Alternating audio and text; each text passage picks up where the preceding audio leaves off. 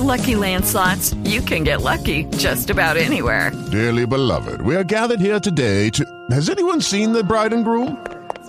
Sorry, we're here. We were getting lucky in the limo and we lost track of time. No, Lucky Land Casino, with cash prizes that add up quicker than a guest registry. In that case, I pronounce you lucky. Play for free at LuckyLandSlots.com. Daily bonuses are waiting. No purchase necessary. Void where prohibited by law. 18+. Terms and conditions apply. See website for details. Heavenly Father, we come again with bowed heads and humbled hearts and contrite spirits, thanking you again, Lord, for another day not promised to us. Lord, I'm asking that you continue to give us your strength, Lord. Give us your guidance. Give us your understanding. Forgive us of those sins, Lord, that place a veil between us and you. Lord, I'm grateful for this time that I have with with my sisters in Christ, that you have given us good health, Lord, and kept us in perfect peace. I'm asking, Lord, that you continue to guide us and strengthen us, Lord, as we are asking you to teach us your word today, as we are asking you, Lord, to be able to show us, Lord, the ins and outs of your word, that we may chew on it and get the nutrients. Lord, if this study be led by your Spirit, then let it bring new understanding and edification unto the body of Christ. But Lord, we place no confidence in our flesh and our desires, but to give you all that is necessary, Lord, that you may take us over and do a perfect work. Lord, in the name of Jesus, I bind every foul spirit, every demonic spirit, every spirit of error, every spirit of contention, every spirit of confusion, every spirit of jealous, malice, hatred, Lord, every spirit, Lord, of doubt, fear, and unbelief. If there is anything here, Lord, that shouldn't be here, I'm asking that it be cast down. And I'm asking, Lord, that we're given the mind of Christ. And I'm asking that you open the eyes of those who can't see and the ears of those who can't hear. Lord, we just want to thank you, Lord, for being an awesome God, for giving us so much, even to an undeserving people, even for sheep, Lord, that temporarily, Lord, or occasionally go astray. We just thank you for being the good shepherd, Lord, that you continue to have a heart after us to get us to eventually, Lord, follow you as you say. Lord, you could have given us up a long time ago. You could have left us in our sin to die. But as you have saved, Lord, your people through the toughest trials and tribulations, that we just ask, Lord, that you continue to do that with us. For you are the King of Kings. You are the Lord of Lords. You are faithful, just, and true, and you are worthy of all praises. Lord, I'm asking that you do these things for your glory and for your honor. In Jesus' name we pray. Amen. Amen. All right, so tonight's study is going to be called Noah's Ark. Okay, because I know that we've all read that story from kindergarten and everyone looks at it like it was an event that happened in history, in which it was. You know, it truly was an event that historically happened. I know that a lot of scientists will try and tell you that such things hadn't happened, and they try and come up with all these scientific points, and that's why the Bible tells you to beware of science, falsely so called, because some professing have erred from the faith. But, you know, Noah's Ark was a real account for those scientists who want to be honest and tell you the truth, that they have discovered that even the Grand Canyons were formed by this. I mean, the tectonic plates, there's cracks all through the earth to prove that the fountains of the deep truly broke open. But that's not really my argument tonight. Our argument is how the ark compares to Jesus Christ. Okay, because all from the beginning when Adam and Eve sinned and the Lord, they covered themselves in fig leaves and the Lord had to give them the skins of animals to keep them. That was the Lord Jesus Christ doing his will then, or showing that they were in need of a Savior. So, like I said before, it truly is his story. I'm Minister Derek Hallett of Sound the Trumpet Ministries, soundthetrumpetministries.com. But this is really, we're going to get into the depths of what this thing is about. Because as you're going to find from the beginning of the Bible unto the end, it truly is about Jesus Christ. It's almost impossible to find any story where the children of Israel had acted on their own accord, or man did something and God saved him. Every single point has something to do with Jesus Christ. Okay, so Let's get started. Let's start with Psalm 60, and then we'll move on from there. But it really, truly is about Jesus Christ.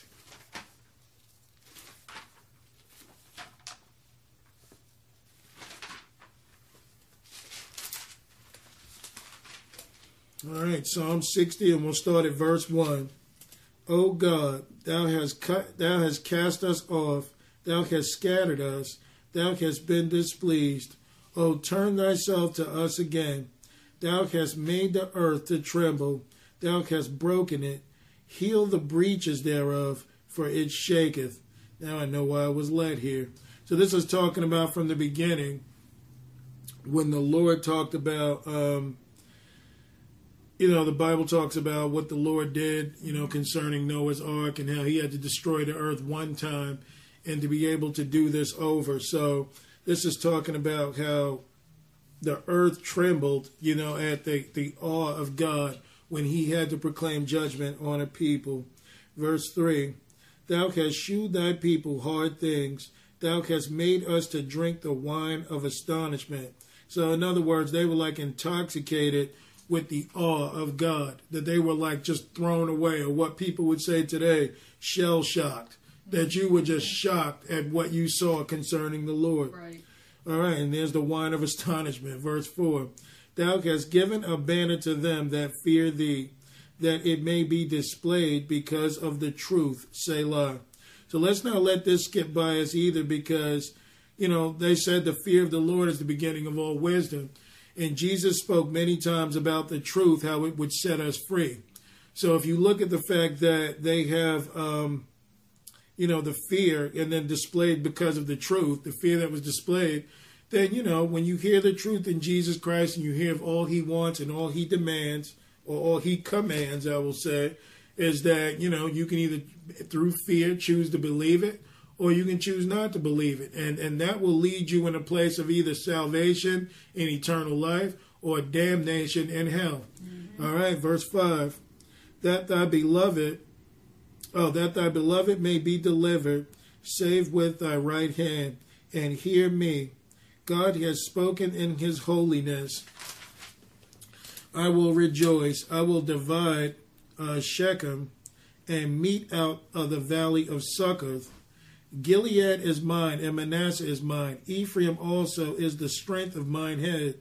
Judah is my lawgiver. Moab is my washpot. Over Edom will I cast out my shoe. Philistia triumph thou because of me. Okay, so he's talking about all these different tribes. Now, you know that Philistia is where the Philistines are from. They were the enemies of God. But even they had drawn their strength. Moab was who came from Lot's two daughters. Well, Moab is one of them. And then you have Edom, which is a very interesting character, which is where Esau's family comes from. Okay, so he's talking about all of these groups. Verse 10, thou wilt not, O God, which has cut us off, and thou, O God, which didst not go out from our armies, go out with our armies. Give us help from trouble, for vain is the help of man. Through God we shall do valiantly, for he it is that shall tread down our enemies. Okay, so they named the enemies that God would try, help them conquer. And Israel did conquer every single one of these enemies when they first feared him and began to follow his truth. Okay, so from there was no one that could have conquered Israel. Mm-hmm. Let's go to Psalm 64, right next door. And it says, hear my voice, O God, in my prayer. Preserve my life from fear of the enemy. Hide me from the secret counsel of the wicked, from the insurrection of the workers of iniquity. Okay, so this is, another psalm. It's like a precatory prayer where, it tells you about how, what's the word I want to use? That judgment, God's judgment is a Christian's door of hope. Okay, so a lot of people may look at destruction as in, man, this isn't good, and, I'm worried, and I'm this and that. If you are of the Lord, then the Lord has to be able to judge situations, judge nations, judge people, because all it does is cleanse whatever it is that's wrong, because other than that, sin would just keep going. Now, I believe 9/11, although God didn't do it, God had something to do with it by allowing it to happen, so that people may see that they need the living God. Okay, there's a lot of incidents in history where things have happened and the Lord has protected his, but he wanted the world to see, without me, you can do nothing. Oh, yeah. Sorry, and it's always interesting how, well, at least for the 16, 17 years prior when 9/11 did happen, how it's like you got a nation that doesn't believe in God, and as soon as that happened, what did they do? Turn back to the Lord. They turn back to God. Now, why has that happened again? Maybe it's because this nation has gotten so far removed from God that even with the children of Israel, there was a certain time when it was like, why should I punish you? You're not going to get it anyways. And there are a lot of people that are going to get saved when things really tip off. Right. People may not see it now, but when things start to get cut and start to fall apart, then you're going to find people wondering. They're going to have a lot of questions. Yeah. And as believers, we have to have some answers, Right. because we won't be the ones that will be fooled. All right, verse 3, and it says, who whet their tongue like a sword and bend their bows to shoot their arrows, even bitter words. So you're going to find this with people too. In a corrupt, wicked society, God is going to hide his people in his secret counsel, but you're going to hear people blaspheming the Lord, speaking bad of him. Who is this God of yours that we should obey him? And all kinds of corrupt speech. Verse 4, that they may shoot in secret at the perfect. What is the perfect? God. Suddenly do they shoot at him and fear not. So this is why the beginning of fear is the beginning of all wisdom, because even when you recognize such things as blaspheming the Holy Ghost and you can never be forgiven, you want to start making things right.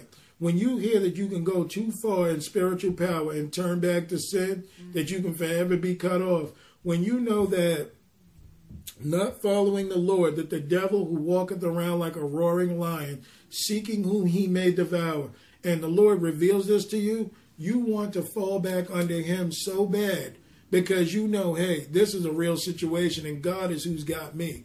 But unless you have persecution, unless you have these things take place, man will just become more bold and more wicked. Right. It's almost like if you were to get a dog, or if you were to take a dog that was used to being in the house and being respectful, and let's just say something happens to the family and the dog has to go outside and live, that he has to forget those rules in order to be like the world. In order to survive, he's got to probably start killing and hunting for his food, fighting other dogs, doing other things.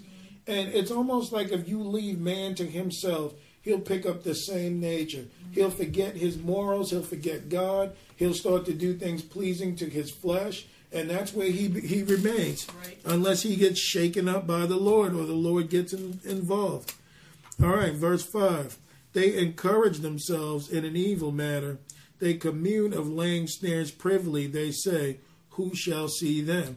And this is why you got the wicked people of this world that have all these diabolical plans and how they want to destroy man and they want to do all these wicked things. They think really that nobody sees them. They think while they're doing this, they have no one to answer to, because they had a lying cherub tell them that, hey, don't worry about God. I'll get you past him. I know what to do.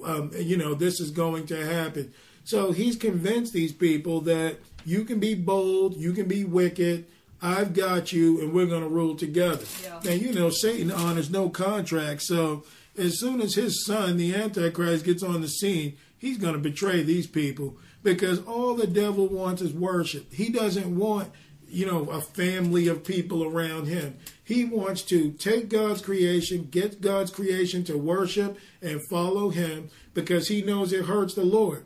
But once the Lord says, I'm done with them, and now I'm going on with this, then the devil will turn on them. Okay, and this is why he gives them over to a reprobate mind, because at that point, the devil does have dominion over you. Exactly. So these people think that they're putting one over on God, but they're not. And the Lord sees all things. Verse 6, they search out iniquities, they accomplish a diligent search, but the inward thought of every one of them, both the inward thought of every one of them, and the heart is deep. But God shall shoot at them with an arrow, and suddenly they shall be wounded. So they shall make their own tongue to fall upon themselves. All that see them shall flee away. And all men shall fear, and shall declare the work of God, for they shall wisely consider of his doing. The righteous shall be glad in the Lord, and shall trust in him, and all the upright in heart shall glory. Okay, so this is why God's judgment is important, because when God decides to make a move, it's a game changer. Right. It's never just a situation where things go back to where they were. When he decides to stand up and proclaim judgment, it will be done. Now, all you have to ask yourself is, are you on the Lord's side or are you on Satan's side? Right. Because every time the Lord had given that option, he always destroyed the other side of things. So, this is all about God's grace and his love. But when it says, so they shall make their own tongue to fall upon themselves, isn't it amazing when you are God that you can hear the devil blaspheme, you can hear people blaspheme, and the Lord, of course, it hurts him because he knows that he made hell for real. He knows that there's a real lake of fire, and he's not kidding around. And the fact that his love for us is so great, he wants us to do right. But you'll find people that will, but their own tongues are going to fall on them. So while they're bold now and while they're enjoying what they're doing and they're just walking in wickedness, God is you're not doing anything to him. The Lord he's not ruled by his emotions. Right. So when he decides to act, hey, your mouth is what got you in trouble. Your belief system is what led you here. But even during those times, you find the Lord, come and be with me. You got people that will walk on their knees for miles in Catholicism. You got people that will blow themselves up in bus terminals, strapped together with dynamite so they can get 72 virgins in Islam. You got people that'll just go out there, consort with demons that are supposed to be familiar, that are, supposed to be familiars that'll help them out, so-called spirit guides, and eventually be turned to madness because you're pursuing everything except the one true God, except the ark. Yep. And it's just so funny that people will do anything but come to God. That is the sternness in man. They'll always find some alternate thing like the book, The Secret. Oh, I'll just go into that. But they'll never pursue the Lord. Yeah. Did you get that picture I sent you from the front of that National Geographic? Yeah. I read part of that article while Devin was at his appointment, and it was about this young 20-something-year-old kid in Scandinavia or something like that that has had a chip put in the back of his head because he can't see color, and he has an antenna that comes up over his head, so now he can interpret color. Yeah.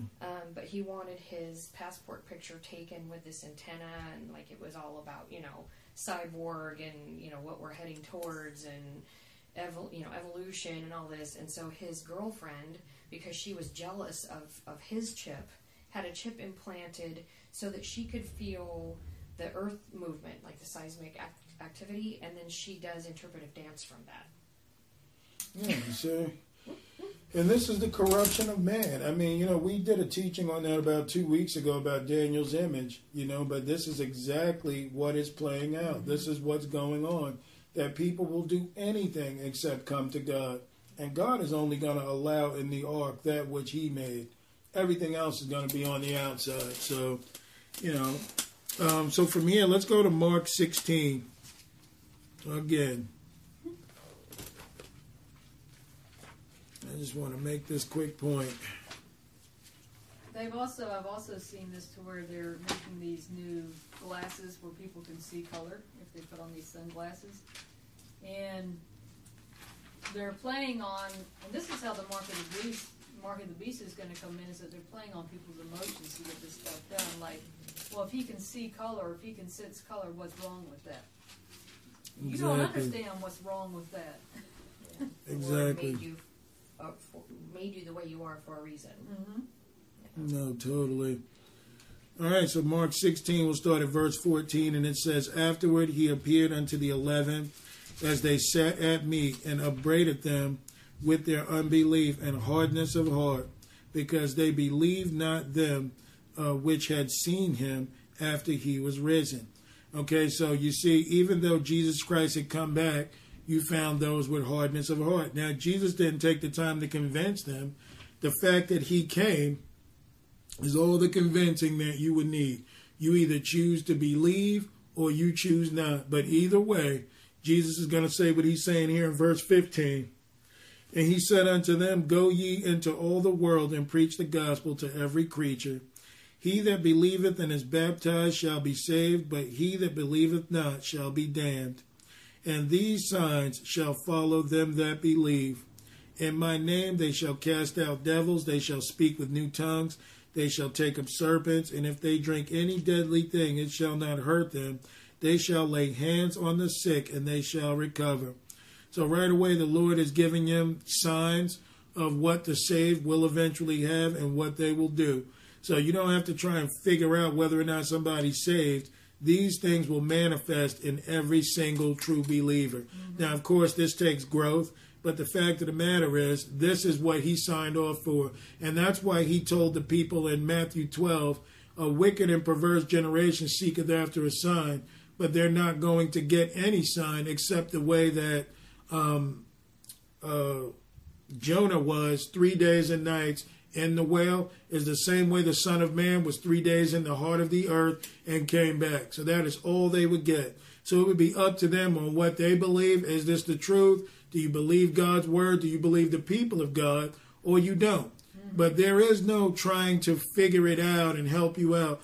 God is going to do exactly what he says he's going to do. All we have to figure out is, do we believe it? And do we want to pursue what he wants? Or do we want to do our own thing? Right. So that's what this is truly about.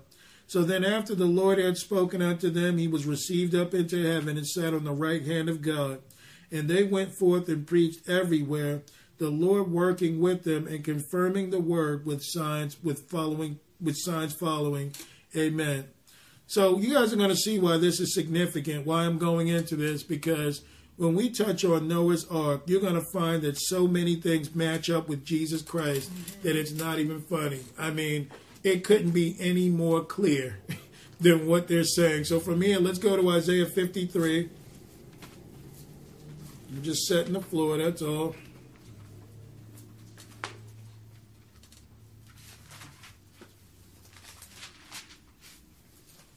And I love how Isaiah said this, Isaiah 53 and verse 1, because he tried to just make it clear to them, hey, this is what it is. Mm-hmm. You can either choose to go for it or you don't. But that's all it comes down to. Right. So Isaiah 53 and verse 1, and it says, Who hath believed our report? To whom is the arm of the Lord revealed? For he shall grow up before him as a tender plant, and as a root out of a dry ground. He hath no form nor comeliness, and when we shall see him, there is no beauty that we should desire him. So right away, this is talking about Jesus. He would come up as a tender plant, meaning he wouldn't do anything, commit no sin, and there was no form of comeliness. There was nothing about Jesus Christ that would make him believable. If you saw him with your carnal eyes, you would turn away from him. Mm-hmm. If you saw, this was a master stroke of God the Father to have Jesus Christ placed in an unattractive man, okay, that wasn't anything like the Pharisees or those who preceded him. Mm-hmm. Okay, so this is awesome because, it's like, hey, it's going to take spiritual eyes to see this. It's going to take you believing, and that's why the Bible says we walk by faith and not by sight. Mm-hmm. Okay, because if you walk by sight, then, your senses can deceive you. We already know this. Physical eyes just don't see deep enough. So we need the eyes of Jesus Christ. Your ears just don't hear enough. You need the hearing of Jesus Christ. Right. So you need to be led by the Spirit in order to obey the Spirit is the only one that can lead you back to Jesus Christ. That's right. All right, so it says, there was nothing in him to be desired, in the physical world at least. Verse 3, he is despised and rejected of men, a man of sorrows and acquainted with grief. And we hid as it were our faces from him. He was despised and they esteemed him not, or we esteemed him not. So, right away, he was rejected of men. What does the Bible say? Friendship with the world makes you the enemy of God. So we have to know that the things that men desire are not the things that God desires. So there's a big difference between what the Lord wants and what man wants. So being rejected of men was a good thing. If Jesus was rejected of men, then truly, I mean, except for winning souls, you want to be rejected of men too. Because he's not talking about men that would receive Jesus Christ. He's speaking of men that want to be in the world. He's speaking of men that want things outside of Jesus. So, if you get rejected, so be it. You want to be acquainted with Jesus. If they esteem you not, if the world hates you, guess who loves you? And that is all that matters. Verse 4, surely he hath borne our griefs and carried our sorrows, yet we did esteem him stricken, smitten of God, and afflicted. But he was wounded for our transgressions, he was bruised for our iniquities. The chastisement of our peace was upon him, and with his stripes we are healed. So, Jesus again became sin, who was sinless, in order to redeem man. So he was the perfect sacrificial lamb, the Passover lamb that was necessary to redeem this world of sin. All right, so he just took it like God. Imagine God laying down his life for you just to show you, hey, I don't want you to go to hell. And to prove to you that my way is correct, I'll go first. I'll go and get bruised. I'll be the first fruits. I'll be the one that dies and gets resurrected. I'll be the one first hated of a creation or hated of men for telling the truth. What an awesome God that he's telling you it can be done. All right, verse 7. I think that's where I am. 6. All we like sheep have gone astray. We have turned every one to his own way, and the Lord hath laid on him the iniquity of us all. So again, like we talked about in previous, I think it was last week or a couple of weeks, that, the life of a shepherd, even someone who's a pastor or a teacher, you have it hard at times because you do a lot of things and people forget you. But I think that every single office, the fivefold ministry, is only for us to have a better understanding of Jesus. The Lord allows us to have children to have a better understanding of Jesus. The Lord allows us to have a husband or wife to have a better understanding of who Jesus Christ is. Because you do suffer long. You do love. You do have peace, And these things are to grow the fruit of the Spirit out of us. Now, it says here, all these sheep have gone astray. So he's talking about Israel for sure, because this is Isaiah speaking. They had all gone away unto their own way. And he took the brunt of what they should have got. Verse 7. He was oppressed and he was afflicted, yet he opened not his mouth. He is brought as a lamb to the slaughter, and as a sheep before her shearers is dumb. So he opened not his mouth. So he knew by coming here that he was not to defend himself. Okay, his sacrifice, he knew that he was to be that sacrifice. So when, Pilate asked questions, or asked him certain things, you ever notice Jesus didn't answer every question. Some things he remained quiet on, but then there were other things he answered. Like if they say, oh, are you the Son of God? And he would say, yeah, that's why I'm here. I am the King of the Jews, regardless of what the people think of me. But he came and he didn't come to defend himself. So even as Christians, as believers, to have a better understanding of Jesus, we have to lay our lives on the line. We cannot be selfish. This is true love. The fact that it's not even your fault. The fact that you go and deliver the gospel, you got people talking to you like, talking down to you, wanting to fire you, don't even want to be friends with you. But it's not personal. You're bearing your cross to help them. Exactly. All right, so it says, verse 8, he was taken from prison and from judgment, and who shall declare his generation? For he was cut out of the land of the living. For the transgression of my people he was stricken. He was made his grave with the wicked and with the rich in his death, because he had done no violence, neither was there any deceit in his mouth. We can't even imagine this. Can you imagine no deceit in your mouth, no violence. You know, violence can go a lot further than physically harming someone. It can be things you say. It could be what you have in your thoughts towards another person. You know, the Lord is like, hey, if you think it, you pretty much did it. Right. If this is what you think of your neighbor, you are a murderer. So imagine that Jesus Christ came here with no mind like this whatsoever. It's an awesome thing. Verse 10, yet it pleased the Lord like the Father to bruise him. He hath put him to grief. When thou shalt make his soul an offering for sin, he shall see his seed, he shall prolong his days, and the pleasure of the Lord shall prosper in his hand. That word for bruise in the Hebrew, it means to crush, to mar. So Jesus was marred, you know, and it pleased the Father that he got to murder his own son, destroy his own son to redeem you and I. So that's why Jesus, you know, he's not here to play around. He wasn't here to play. The Holy Ghost is not here to play. The thing is either you believe Jesus Christ is Lord or you don't believe. And now the Holy Ghost will encourage us to pursue him.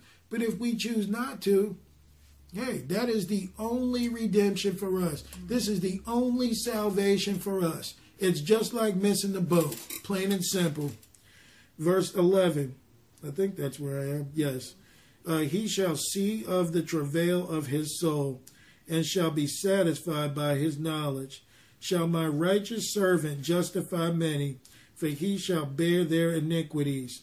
Therefore will I divide him a portion with the great, and he shall divide the spoil with the strong, because he hath poured out his soul unto death, and he was numbered with the transgressors. And he bare the sin of many and made intercession for the transgressors. So, you know, when it talks about he poured out his soul unto death, I want you guys to remember this, okay? Because this is going to be significant coming up with what we're going to read. But, you know, it's just awesome how it talked about that he was numbered with the transgressors. You know, when you decide to follow the Lord, you're going to hear this. Everything that is going to be seen, that is going to seem that we know is right, is going to be perceived as wrong. You know, you're going to be classified as the enemy of the state. You're going to be someone that doesn't want to go along with what everyone else believes. You're going to be considered a heretic. You're going to be considered crazy. You're going to be mocked. You're going to be scoffed. And you know something? Thank God for people like Noah that believed God no matter what was said, no matter what was done, no matter how long it took. Because if not for his faith, we wouldn't be here. So Noah was serving a greater purpose even than himself. And we're going to get into that. So let's go to Luke 17.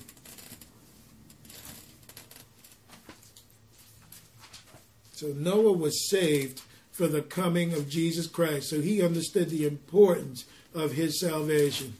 Had he not done it, had he, fallen to, being scoffed and mocked, that would have been the end. If he was that weak an individual. And how long he had to endure it. Exactly. It wasn't just for a few days or a few weeks. It was 120 years he had to endure it? Exactly. All right, Luke 17, and we'll start at verse 19 or 18 or 19. Luke 17 and 19, and it says, and he said unto him, arise, go thy way, thy faith hath made thee whole. So Jesus' whole thing was about faith. This was about the 10 lepers or the 9 lepers, and they ended up being healed. Verse 20, and when he was demanded of the Pharisees when the kingdom of God should come, he answered them and said, the kingdom of God cometh not with observation, neither shall they say, lo here or lo there. For behold, the kingdom of God is within you. So this clearly takes a nature change because, again, how Jesus was that tabernacle that dwelt among us. Because when you hear the word dwelt, you look it up in the Greek, it's the same word for tabernacle. How he came and brought the kingdom inside of him is the way that God expects us to see the kingdom. There is no way to have the kingdom of God void of belief, void of having Jesus Christ built in us. So while you got everybody running from church to church, looking for refuge to be saved. And it's like, it's all about having Jesus Christ formed in you. That was Jesus' answer. The kingdom is within you. 22. And he said unto the disciples, the days will come when ye shall desire to see one of the days of the Son of Man, and ye shall not see it. And they shall say unto you, see here or see there, go not after them, nor follow them. So the Lord right away was trying to take their minds off of what they see, what's before them, to get them to believe in a greater reality than the one that they're living in. So he said, you'll be desiring to see the Lord one day, and he won't be here. But you're going to have, like he said in Matthew 24, many false prophets rising up saying, I am Christ. We are the Mormons. We are the Jehovah Witnesses. We're in the truth. We are the Catholics. We are whoever the false Christian churches are out there. But, you're going to find that many will say that they would want to flock to them. Paul even spoke about these grievous wolves coming in after the truth was already preached. Okay, so what we look at here is he's saying don't pay attention to that. Don't follow them. Verse 24, for as the lightning that lighteneth out of one part under heaven shineth unto the other part under heaven, so shall also the Son of Man be in his day. Okay, so he's making it clear. So the World Mission Society Church of God has no argument here.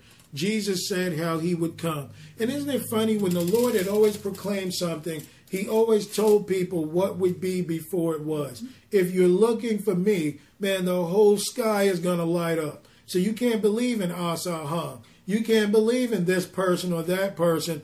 I'm going to give you a significant sign to know who I am. And as for his followers, I'm going to give you significant signs so that you may know who's a believer. They will cast out devils. They shall, speak with new tongues. They shall take up serpents. So this is what I'm saying, is like the Lord is trying to get their minds out of walking by sight and only looking through faith. Why? Because behind that is a greater reality than our five senses, than the carnal mind. And this is why the carnal mind is an enemy of God. So the Lord said, do not look to a man. I'll be back, but this is how I'm coming. Verse 25, but first must he suffer many things and be rejected of this generation. The same applies to you and I. If we want to be saved in this life, we have to suffer many things in order to get to eternal life. So you see how the two go together. Verse 26, and as it was in the days of Noe, so shall it be also in the days of the Son of Man. They did eat, they drank, they married wives. They were given in marriage until the day that Noe entered the ark. I like to say Noah entered the ark, and the flood came and destroyed them all. Likewise also as it was in the days of Lot.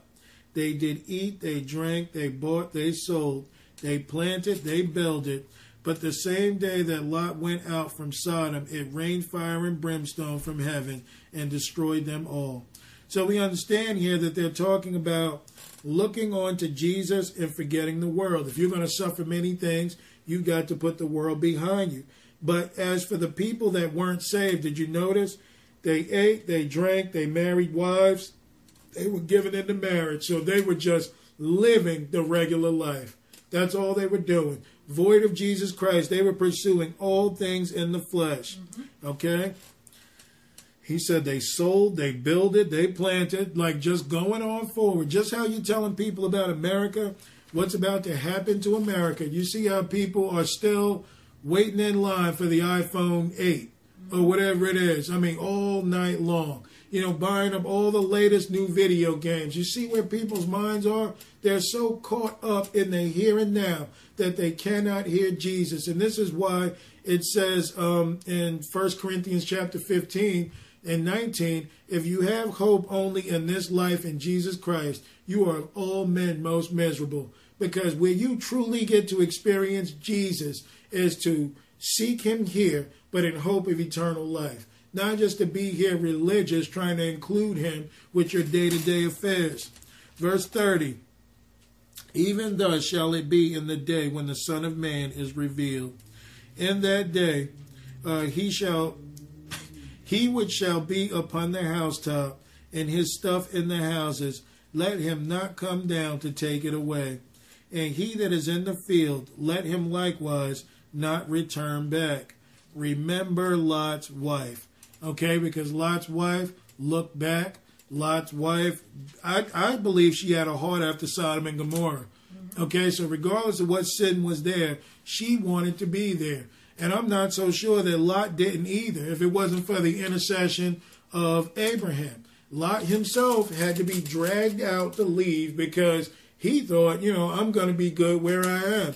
And that's with many of us. We feel like we can be saved in sin and remain in sin, and the Lord somehow is going to accept us. No, he's going to call for us to separate, to elevate. And we're going to find out why all of this is important. Whosoever shall seek and save his life shall lose it, and whosoever shall lose his life shall preserve it. I tell you that in that night there shall be two men in one bed, and one shall be taken, and the other shall be left. Two women shall be grinding together, and one shall be taken, and the other left. I do believe why he said two men in the bed, two women in the bed. This isn't about, or grinding. This isn't about homosexuality. This is talking about salvation as an individual affair. It's going to cut that close that two men could be in the bed, and the Lord is going to make no mistake on who he wanted to preserve, that who sought him. So that means you can be sitting amongst 50 people. You guys can be tightly packed together, and the Lord already knows the one or two that he wants out of that group. So he's going to make no mistake. So just because you sleep or live with somebody doesn't mean that you and them are going to have the same faith. Just because you guys work at the same job so closely doesn't mean that you're going to have the same faith. Okay? The Lord, this is an individual affair. Right. All right. Verse 36. Two men shall be in the field, and one shall be taken, and the other left. And they answered and said unto him, Where, Lord? And he said unto them, Wheresoever the body is thither, will the eagles be gathered together. Okay, so you would have to read like Obadiah. We don't have time to go into that because this isn't the subject. But the point is he was talking about a time that, this is kind of like a recap for Matthew 24, so was Luke 21. But this was a time when the Lord was also telling them that Jerusalem will be compassed with armies. Things would be going on. That Jerusalem was about to be taken over. And remember the teaching we did on the last days, that it talked about how there were people in the world, there were people in Jerusalem that believed Jesus Christ. When they saw the armies in the book of Josephus, because he was a great historian, when there were armies round about, Jesus said, when you see these things, flee. So there were people that hearkened unto the words of Jesus and left. But then you had other people, remember the false prophets in the city told them, hey, relax, don't worry. The Lord is going to come to deliver us. We have no need to worry. So while those people listened to these false prophets that were hired by Rome, Jerusalem ended up being taken over by, they dug a trench around Masada and kept the people in there for 7 years. No food going out or in. And the people became animals because they were eating each other. Women were cooking their own babies, trying to survive. And that's why he said in Matthew 24, woe unto them that give suck in those days, because there wouldn't be food. There would be stuff going on. And those times are going to return again. But we have to ask ourselves, are we getting on the ark or are we not? Now, we're going to get into the significance of why the ark is symbolic for Jesus Christ. So we're going to go to Genesis 6. And we're going to start at verse 1.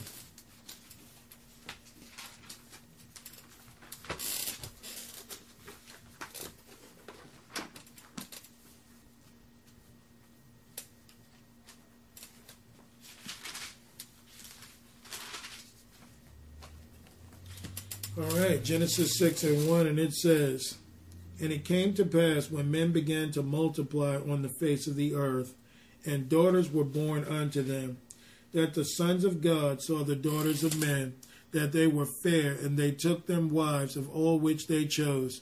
So right away, I'm not going to argue with anybody that wants to believe what they want to believe. These are the times of Genesis 6, like at the book of Enoch even spoke about that when it says the sons of God, these were speaking of Benai Elohim, which was speaking of fallen angels coming down and mating with the daughters of men. Okay, now people, that's a hard reality for some, but this is what happened. Okay, and they saw that they were fair, and they took them wives. And the Lord said, my spirit shall not always strive with man, for that he also is flesh, yet his days shall be 120 years. So we can't let this shoot by us either, because some people think that this means, or maybe it's dual prophecy.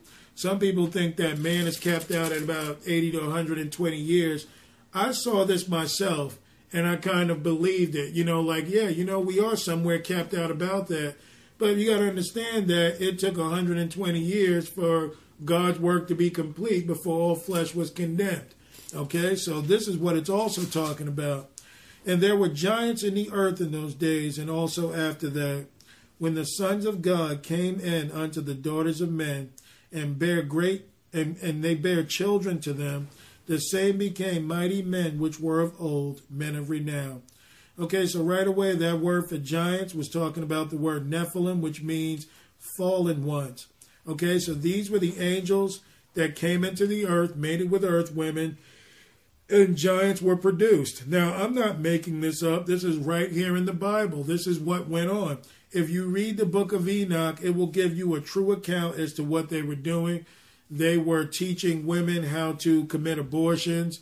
They had men on psychedelic drugs. Doing all sorts of drugs and things.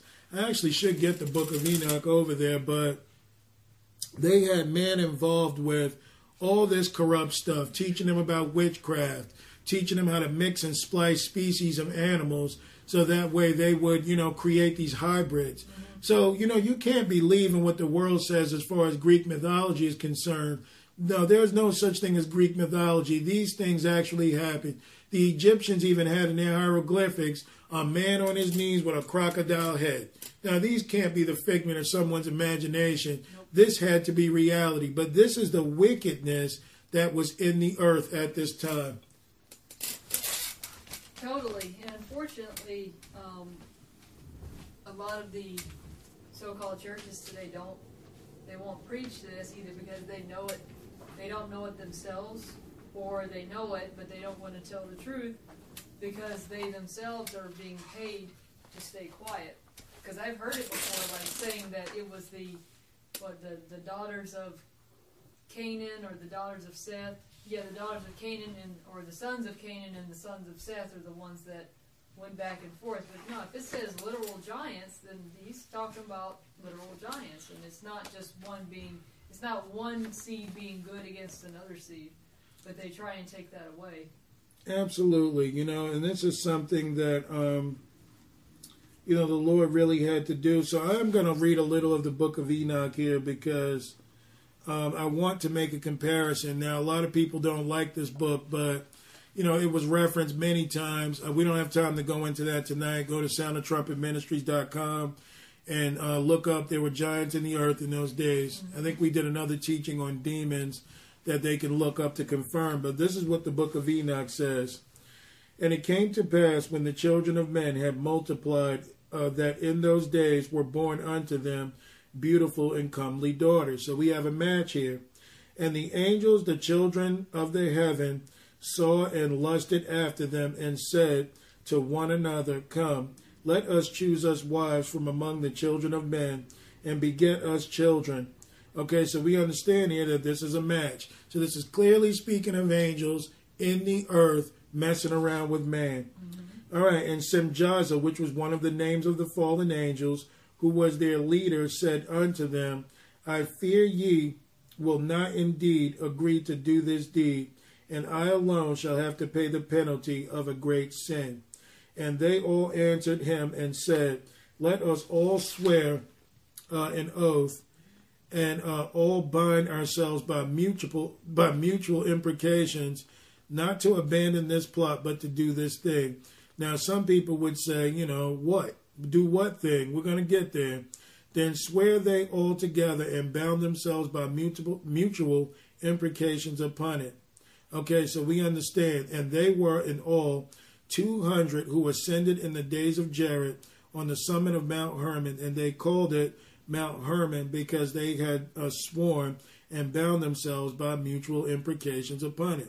So we understand here that Mount Hermon is still around to this day, right around Lebanon, that still exists, and you understand why it's called Mount Hermon and where these fallen angels had landed. Now, some people may disagree with this, and the reason I'm going here is so we can all get a glimpse of what really went on in the Bible, okay? So from here, let's go to 2 Peter. No, matter of fact, let's go to Jude 1. Well, there's only one Jude, but let's go there. We'll save 2 Peter for later.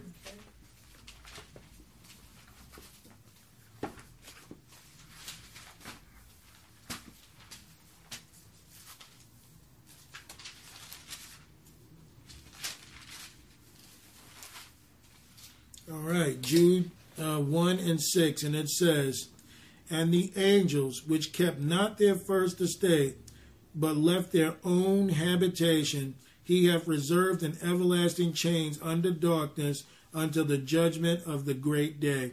So this makes clear that the angels did not keep their first estate. The Bible even references this story that they were angels, and they decided to go down and mess around with man. All right, and then it says, even as Sodom and Gomorrah and the cities about them in like manner, giving themselves over to fornication and going after strange flesh, see, are set forth for an example, suffering the vengeance of eternal life.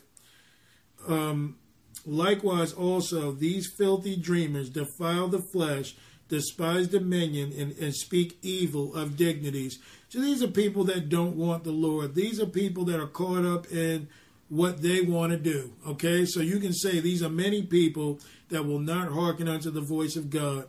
Yet Michael the archangel, when contending with the devil, he disputed about the body of Moses, durst not bring against him a railing accusation, but said, "The Lord rebuke thee." But these speak evil of those things which they know not, but what they know naturally as brute beasts, and those things they corrupt themselves. So you see, without God, man is a beast. And this is why we read earlier in Psalm 64 that they whet their tongue like a sword and they speak against the Lord. So you see, these are brute beasts that do this, that will not hearken unto the Lord. Guys, stay with us. We're going to get to Noah's Ark. Woe unto them, for they have gone in the way of Cain, and ran greedily after the error of Balaam for reward, and perished in the gainsaying, which is speaking against of Kor. These are spots in your feast of charity, when they feast with you, feeding of themselves without fear. Clouds they are without water, carried about of winds, trees whose fruit withereth, without fruit, twice dead, plucked up by the roots. So these guys have no life. They are not seeking eternal life. They don't want to be first fruits of God. They want to be down here like Cain and wither away. Verse 13, raging waves of the sea, foaming out of their own shame, wandering stars, of whom is reserved the blackness of darkness forever. So you see, these were the fallen angels that did this, and this was man that linked up with the angels, and this was the end result. Yep. So I went here because I want to go into this and show people exactly what these angels had taught man, and then we can go right back into the lesson. So it says, they all agreed, all right, by imprecations. This is verse 7. And these are the names of their leaders: Semjaza, their leader, Arakiba, Ramael, Kokabel, Tomlael, Ramael, Donel, Ezekiel, Baraquiel, Esael, Amaros, what is that? Bartario, Bartarel, Ananel, Zekael. All right, I'm just going to go on and on. And these are the names of the chief of tens. I know they sound like Ninja Turtles, but these are the chiefs of tens. All right, this is chapter 7. And all the others together with them took unto themselves wives, and each chose for himself one. And they began to go in unto them and to defile themselves with them. So these angels were having sex with women, pretty much. Verse 2. and they taught them charms and enchantments. Okay, so these are things that the Lord told man to stay away from. Go to Deuteronomy 18 in your spare time, where it talks about that they're not supposed to deal with charmers or consulter of familiar spirits. So this is what they were taught. And the cutting of roots, and make them acquainted with herbs. So they were teaching these guys how to do witchcraft and to experiment with herbs. Now, you know, they weren't talking about growth and health. This is where they probably got marijuana from. This is where they got all these other psychedelic drugs to get high. And they became pregnant and bore great giants whose height was 3,000 ells, who consumed all the acquisition of men. And when men could no longer sustain them, the giants turned against them and devoured mankind. So they were cannibals. They went and ate men, and they probably taught man how to do this too. All right, verse 5. And they began to sin against birds and beasts and reptiles and fish, and to devour one another's flesh and drink the blood. Then the earth laid accusation against the lawless ones. Okay, so we understand that even though people will talk about that this didn't happen, then you wonder why, if you go to Leviticus, why the Lord says, if you lie with man like you lie with an animal like you lie with man, it's an abomination. Okay, because these giants were, you know, messing around with these animals, I believe, in that way, but they were also corrupting species and splicing the same technology that they have today. All right, so it says, so they drank the blood. So they were vampires, you know, pretty much. They were blood drinkers, chapter 8.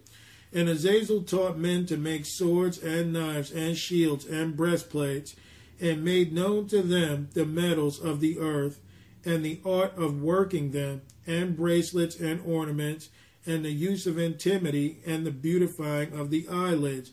So they taught men about makeup, how to do all this stuff. And why did they do that? Look at this. And all kinds of costly stones and all coloring tinctures. And there arose much godlessness, and they committed fornication. And many were led astray and became corrupt in all their sins. Okay, so they beautified the eyelids and taught them how to do that. Now, come on, men, you know, out there listening, you know that when women are made up, you know, it's enticing to a man. Her eyes look bigger, you know, more seductive. You know, the way that she looks, she may be able to cover some stuff up or whatever, you know. But it's all about, you know, trying to entice men to do these things. Now, these were taught by the fallen angels. And you got billion-dollar industries on this stuff. All right, so it says, Simjaza taught enchantments and cutting of roots. So he taught how to cast spells and how to do witchcraft. Amoros, the resolving of enchantments. So Amoros would teach you, okay, if someone puts these on you, this is how you take it off. Okay, so this is why a lot of people in the New Age feel like they've got power to be able to take off spells and things like that, not realizing they're using witchcraft of demons to deal with witchcraft. Okay, so that's not really taking care of the issue. That will make one demon appease another, and to keep you in captivity, they'll just back off. Okay, we're going to make it seem like this thing actually worked. So it's really like enchantment. So now the demon backs off, but that person is bound, thinking that they have power. Like Jesus said, Satan doesn't turn against Satan. All right, so it says, so he taught that. Baraquel taught astrology. Kokobel taught constellations. Ezekiel taught the knowledge of the clouds. Arakiel the signs of the earth. Shamsael the sides of the sun. And Sariel the course of the moon. So people understand that the sun was moving again and the earth was moving. We ain't got time to get into that, but these things were taught by the angels, and this is probably where they get their meteorology. This is where at one point the watchers, the angels, were going around. Now they have digital angels that'll follow the courses of how to go around the earth. So you see, man was quite dumb, and he was taught these things by the enemy. And as men perished, they cried, and their cry went up into heaven. And so, you know, we're not going to go into chapter 9 unless we got time, but these are some of the things that were going on as why men were caught up in these things. Let's go to Deuteronomy 18 real quick, and then we'll go right back to Genesis 6 and get into this story. Because this is really about how it is like Jesus, but I want people to get a glimpse of what was really going on. Can you imagine a world so insane? More importantly, can you imagine that Jesus Christ said that as it was in the days of Noah, so shall it be around his time coming? So things are going to really get crazy.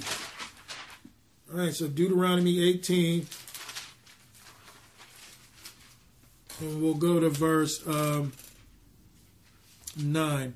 Deuteronomy 18 and 9, and it says, When thou art come into the land which the Lord thy God giveth thee, thou shalt not learn to do after the abomination of these nations. Now remember, they came out of Egypt. Egypt's gods were the same fallen angels that we were sitting here naming. All these false religions. So he said, do not do after them. All right, verse 10. There shall not be found among you anyone that maketh his son or his daughter to pass through the fire, or that useth divination, or an observer of times, or an enchanter. So you see, you already have the divination, the observer of times, and the enchanter or a witch, or a charmer. Remember that was mentioned, or a consulter of familiar spirits. Okay, so an observer would be astrology. So this is the same thing that they were going on that they were told not to do. So this is what the Lord is warning them about again. A consulter with familiar spirits are those like mediums. Okay, people like the movie Ghost, where you go and you become the go-between in the spirit realm and the physical world. With a lot of New Age babble. Or a wizard, which is a male witch. Or a necromancer, or those who consort with the dead. Now, they're not dealing with the dead. They're dealing with the familiar spirits that will pretend to be of the dead. For all that do these things are an abomination unto the Lord. And because of these abominations, the Lord thy God doth drive them out from before thee. Thou shalt be perfect with the Lord thy God. So he's telling them that this is what was necessary. But if people want to know what was going on in Noah's time, this is what was going on in Noah's time. So we can go back to Noah, Genesis 6.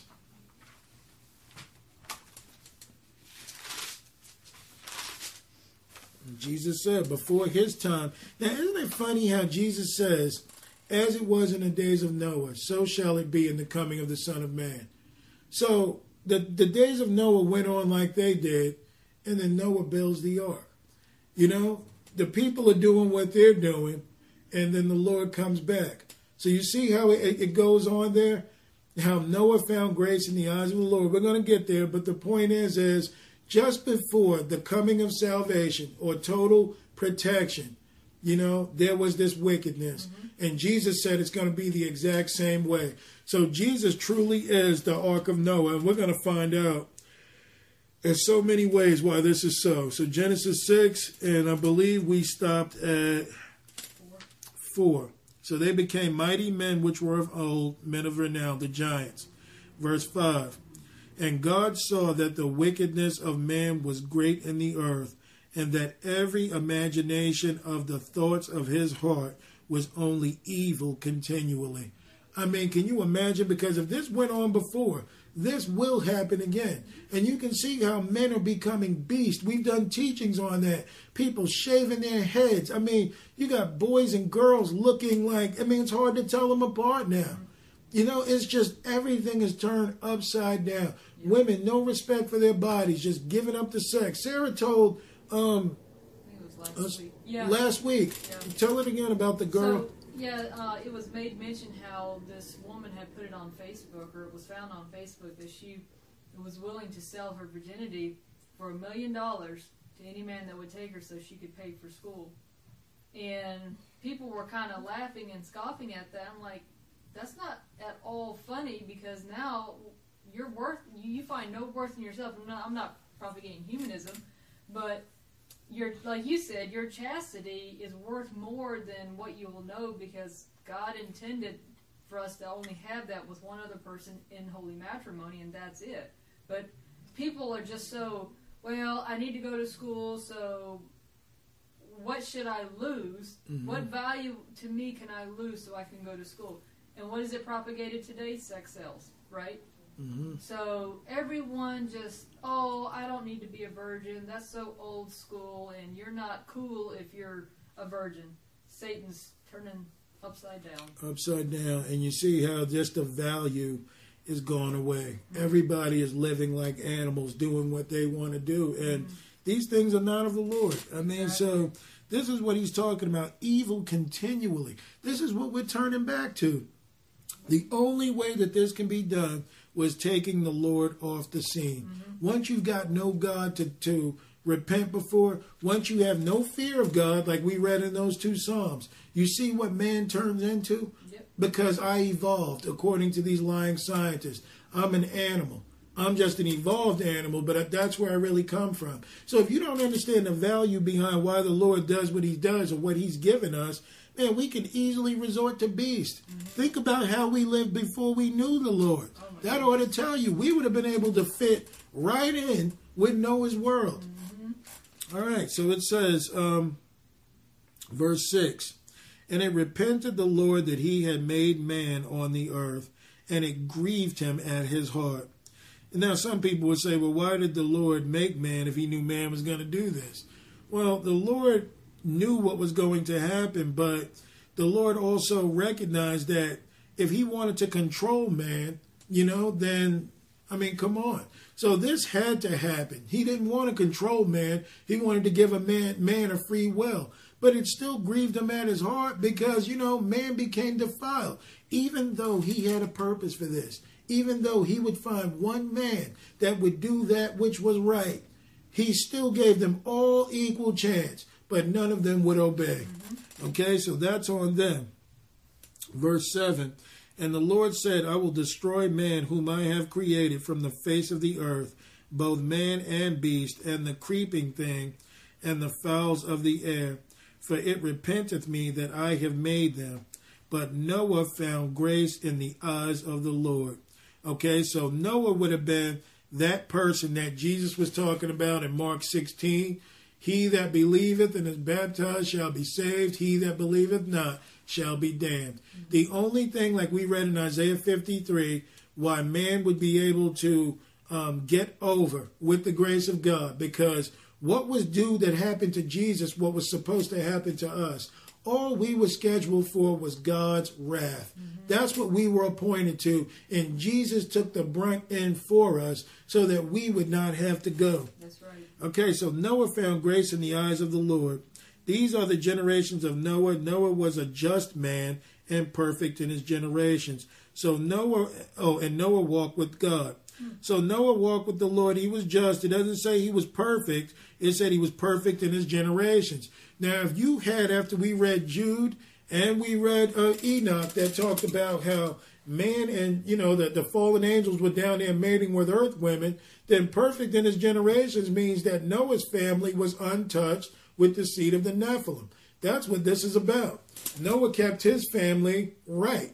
And this is the only thing that God is coming back for. Not a machine man, not a man mixed with animal, okay? Not a cyborg. He's only coming back for what he made. That's right. All right, verse 10. And Noah begat 3 sons, Shem, Ham, and Japheth. Now, Japheth, the Japhetic people, were the people that dealt like in Europe and, other areas. They were like the northern tribe. Then you had Ham that went into areas of Africa and some other spots. But Shem is where the Messiah came from. And if you look up Ham's bloodline and Japheth's bloodline, they also became corrupted in the earth. So it took the seed of Shem that God needed to produce the Messiah, to bring him forward. All right, the earth also was corrupt before God, and the earth was filled with violence. So you see how the Bible doesn't really elaborate on all of this, but you notice how it does speak about some things in the ends, in Peter and Jude and Colossians, because the Bible here is focusing on what the earth was full of. But if you look at the end of the Bible that talks more about it, it should tell you that the book of Enoch and the book of Jasher was valid, because they're putting emphasis on what this was. So it was full of violence, and God looked upon the earth, and behold, it was corrupt. For all flesh had corrupted his way upon the earth. So you see, all flesh had corrupted. He wasn't just talking about man, he was talking about animals. And what did it say? Those fallen angels sinned against the birds and the reptiles and the creeping things of the earth. Verse 13, and God said unto Noah, and by the way, Noah means rest. Isn't that awesome? Noah means rest. That's what the word means anyways. And God said unto Noah, the end of all flesh is come before me, for the earth is filled with violence through them, and behold, I will destroy them with the earth. Hold where you are, because I'm going to go into, let's go to 2 Timothy chapter 3.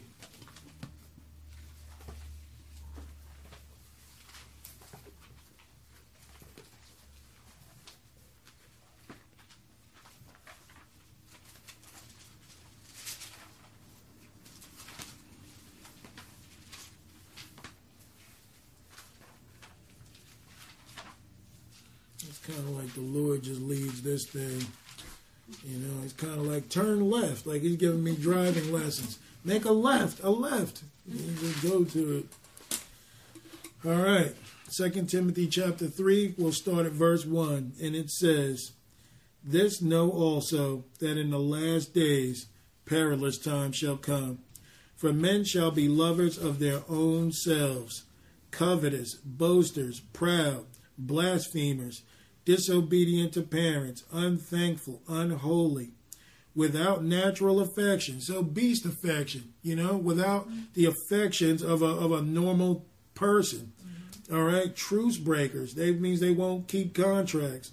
False accusers, incontinent, meaning uncontrollable. Fierce, despisers of those that are good. Traitors, heady, high-minded, lovers of pleasures more than lovers of God, having a form of godliness, but denying the power thereof, from such turn away. Okay, so these are people that, would appear like they wanted Jesus. These were probably people that would have called themselves good by their own rights in Noah's day. But when it came down to it, the Lord gave directions, and for all who didn't follow, they didn't make it. For of this sort are they which creep into houses and lead captive silly women laden with sins. These are women that are not developed. These are kind of like spiritual dwarfs, women that never really reach their full potential in Christ. And these guys lead the churches. I mean, like you wouldn't believe. They're everywhere. A lot of men would say, I don't want to go back to go see Joel Osteen or get into any of this garbage. And you got that wife there because she's got such an affection for this dork, and Creflo Dollar and the rest of them, that they'll sit there and, oh no, he's a good man of God and you need to show more love, because they're led by their emotions. I'm not saying this. The Bible is saying this. Mm-hmm. So they're laden with sins, led away by diverse lust, ever learning and never able to come to the knowledge of the truth. Now, these are a lot of people in the world when it comes to finding Jesus Christ. You've got people out there that will, learn different things. They may have studied the Bible and they may think, well, I know this too, but they have not accepted Jesus Christ. They use this as a thing to, I got a lot of information. I know a lot of stuff. But when it comes down to relationship, when it comes down to doing what the word says, they can't follow. And this is why it says ever learning, but never able to come to the knowledge of the truth. Now, as Jannes and Jambres withstood Moses, so do these also resist the truth. Men of corrupt minds. You see how that corrupt keeps getting mentioned? Reprobate concerning the faith. But they shall proceed no further, for their folly shall be manifest unto all men as theirs was. Okay, so the word reprobate is being used here as God has given over. So let's go to Romans chapter 1, and we'll go right back to Genesis 6.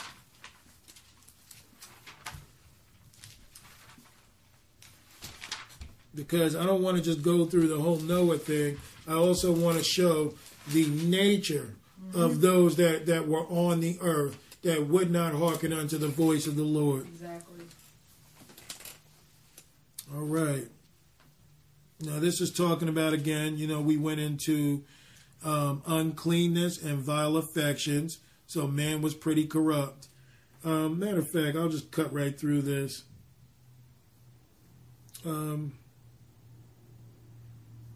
verse 20. We'll start at verse 20. For the invisible things of him from the creation of the world, you see, from the creation of the world are clearly seen, being understood by the things that are made, even his eternal power and Godhead, so that they are without excuse. Now, if you think that that corrupt man back then didn't know who God was, you're mistaken. If fallen angels can come out of the sky and mate with earth women, then these people were well aware of spiritual power. Those angels couldn't have come from nowhere, but people decided to be with these angels because why didn't Noah's family get raped? Think about it. So there was some type of choice that I believe God still had a barrier that said, no, I'm not going to follow you. I'm going to pursue the Lord. Right. But you had other people that were in awe and learning all this knowledge and pursuing these angels that they just went along with them.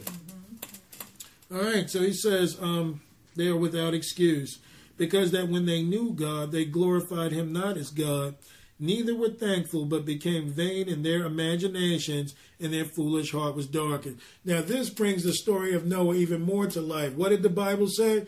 That through their imaginations, that their hearts were corrupted, and all they could think about was evil continually. So this is the same sort of people we're talking about.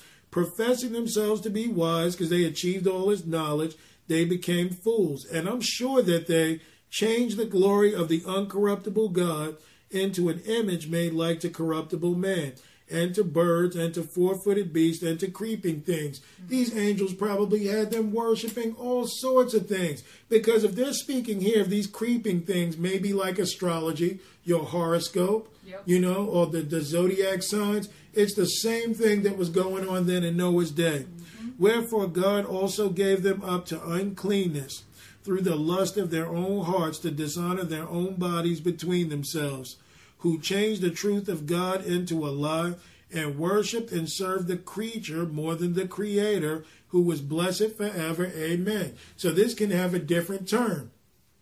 The Bible makes clear in Colossians 1, it makes clear in Colossians 2, it makes clear in John 1, that all things were created by Jesus and for Jesus, including principalities and powers and dominions and thrones. They were all made by Jesus Christ.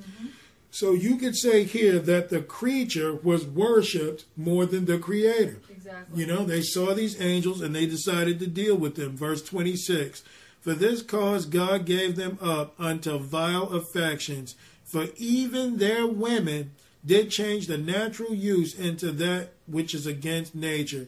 So right away, when I agree with Pastor Price when he says even their women, that shows, man, for society to go down this low, and I would even say for women to sleep with fallen angels or to get mixed with animals like they were doing, man, society has got to be real low. Now, you know that they're speaking of sodomy and homosexuality here, but there's also the corruption that is going on with man's mind. All right, so they changed the vile affections, for even their women did change the natural use into that which is against nature. And likewise also the men, leaving the natural use of the woman, burned in their lust one toward another man with men, working that which is unseemly, and receiving in themselves that recompense of their error which was meet. Now, I personally believe, Steve Quayle mentioned this, and I believe this. If the angels that were in Noah's day messed around with the animals, why wouldn't they do it to man? Okay, Noah's day, Steve Quayle even said when the giants, that there are tablets on Celtic writings and all these other times that the Romans were around, that when the giants did not find women to rape or to do things to, that they preferred the company of themselves. So homosexuality was taught to man, I believe, by these fallen angels. And I believe this is why flesh became corrupted. And God said, I want nothing to do with this. Okay, because if you look at the Spartans, if you look at Alexander and his forces, if you look at Julius Caesar and his forces, all of them were bisexual or homosexual. Even Israel, as we read in Genesis 19 and we read in Judges 19, the corruption that was going on with this sin. So the vile affection, I believe personally, was taught to man by the fallen angels. It only makes sense. Yep. Verse 28, and even as they did not like to retain God in their knowledge, God gave them over to a reprobate mind to do those things which were not convenient. Now, if Noah was a preacher of righteousness, then you know that Noah had to go out there and tell people not to mess around with this stuff. Guys, serve the one true God. How could he be the only one walking with God and no one else? God didn't speak to anyone else. He was the only one that would. So therefore, he would have been one, like Jesus said, believed. So God gave them over to a reprobate mind to do those things which are not convenient. When the Lord said that wickedness was all over the earth and the earth was full of violence, then you've got to know that they were already reprobate. Because if they could have been saved, the Lord would have said, Noah, go and talk to these people and bring them in. But he saw how corrupt. He said the world was full of violence. Man, I can't do anything with this. This is a mess. So I'm going to get rid of them and I'm going to start over. Look at 29. Being filled with all unrighteousness, fornication, wickedness, covetousness, maliciousness, full of envy, murder, debate, deceit, malignity, whisperers, backbiters, haters of God. Now, you know, when Jesus says, when James says, friendship with the world is the enemy of God, then, you know, what did Jesus say? You will love one master and you will hate the other. So those people that follow these angels could not have loved God. They hated God. That's the only way that you can do these things in his face. Exactly. Despiteful, proud, boasters. You remember we were talking about them? Inventors of evil things, disobedient to parents, without understanding, covenant breakers, without natural affection, implacable, unmerciful, who knowing the judgment of God, they which commit such things are worthy of death, not only to the same, but have pleasure in them that do them. So man could only think of evil continually. Man was full of violence. All right, let's go back to Genesis 6. But you see how the Bible just comes to life? If you just pull one or two things apart, you can get a real glimpse of what the Lord was dealing with. Oh, yeah. The Lord got me going into stuff I ain't even had planned. Thank you, Jesus. All right, Genesis 6.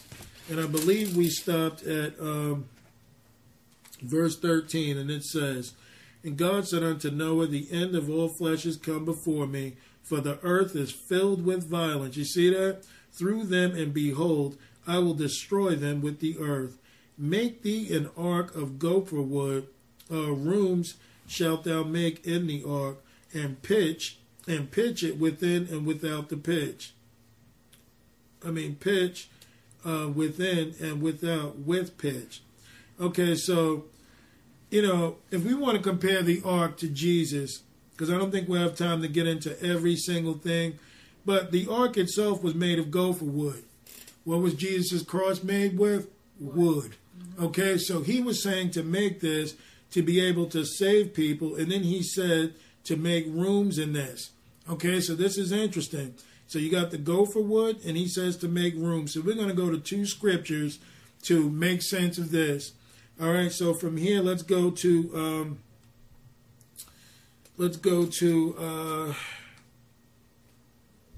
I'm losing my thought here. Let's go to John 14.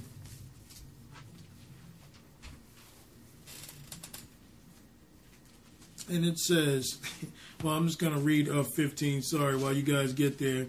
And this is the fashion which thou shalt make of it. The length of the ark shall be 300 cubits, and breadth of it 50 cubits, and the height of it 30 cubits. A window shalt thou make to the ark, and a cubit shalt thou find above, and the door of the ark shalt thou set in the side thereof, with lower, second, and third stories shalt thou make it. So we're going to have to break this thing up. All right, so let's go to, I said go to John 14. Okay. John 14, we'll start at verse 1. Now remember, Jesus said, I will suffer many things first before the Son of Man cometh. Okay? Now, if Jesus is this ark, think about how he told Noah to make an ark of gopher wood. It was almost like getting it prepared just before, suffering would take place. All right, so this is John 14. I could hurry up and get there. John 14, and it says, "Let not your heart be troubled." It was almost like he could be telling Noah this, even though he wasn't. But let not your heart be troubled. Ye believe in God, believe also in me. In my Father's house are many mansions. If it were not so, I would have told you. I go to prepare a place for you. So right away the Lord told Noah, get this thing up, get it ready, get it going, and I will go to prepare a place for you. Then it says, and if I go and prepare a place for you, I will come again and receive you. So what did the Lord do? He had Noah preparing this ark, and then when the time came, let's not get ahead of it, unto myself, that where I am, there ye may be also. And whither I go ye know, and the way ye know. Thomas saith unto him, Lord, we know not whither thou goest, and how can we know the way? Jesus saith unto him, I am the way, the truth, and the life. No man cometh unto the Father but by me. If ye had known me, ye should have known my Father also, and from henceforth ye know him, and have seen him. Okay, so Jesus is making it clear he is the way. So this ark would be the way. He told Noah to construct it. He said to make many rooms in it. Jesus says, I go to prepare a place for you, and in my Father's house there are many mansions. Okay, and if there weren't, I would not have told you. Okay, so from here, let's go to Matthew 6, because the funny thing about this is that ark also had a window, he said, to build at the top of it, at the top of the ark.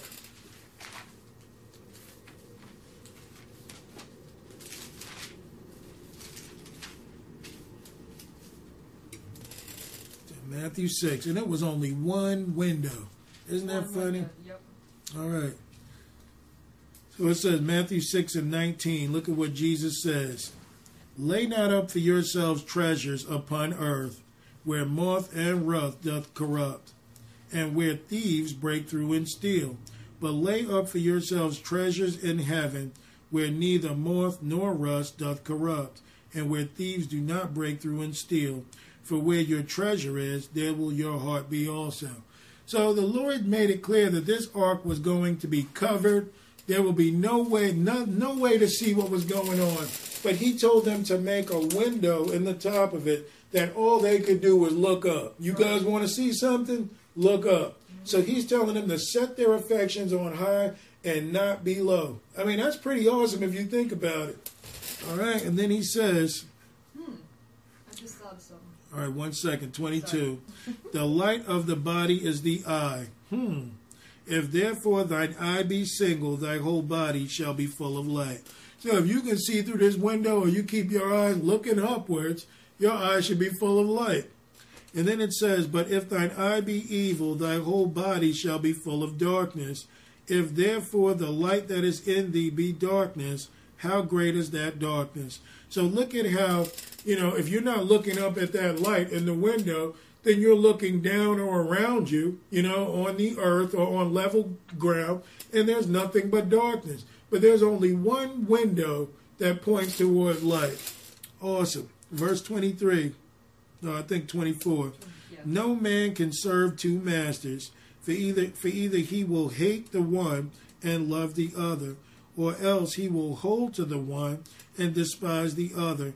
You cannot serve God and mammon. Now, what did Jesus say? As it was in the days of Noah, so shall it be. They were marrying, giving into marriage. They were building. They were doing this and that until the day that Noah entered into the ark. So once that happened, all this stuff ceased. But you see, those people were trying to serve this master here. And God said, well, since you're there, you're corrupt. I'm taking what I need and I'm going on. What were you going to say? I was also going to say, if windows had been put around the sides of the ark, when stuff was going on, the people, maybe they would have looked outside as to what was going on. The violence, right. Kind of like what Peter did when he walked out on the water. Instead of keeping his focus straight forward on Jesus Christ, he started looking around. Absolutely. Absolutely. That is a perfect thought, because they would have been looking at everything else. But he wanted them looking up. That's the only reason for that light there. Right. He could have made sure, and then some people would say, well, couldn't that just be because he didn't want water getting in? Look, if they made it over with pitch, and the Lord said to do that to seal it up, then there was nothing getting through there. And I'll tell you what, if the ark is Jesus Christ, and we're supposed to have Jesus Christ formed in us, then that ark with the pitch has to be the Holy Ghost. It has to be that which keeps us sealed in Christ Jesus. I mean, this is pretty awesome when you think about it. That pitch can even be the blood of Jesus, which covers all sins of the earth. So that blood could have covered the ark through and through. Right. That nothing would get in, that nothing would stop salvation. Nothing would keep us from being on the cross and focused on the cross. All right, let's go to Matthew 16.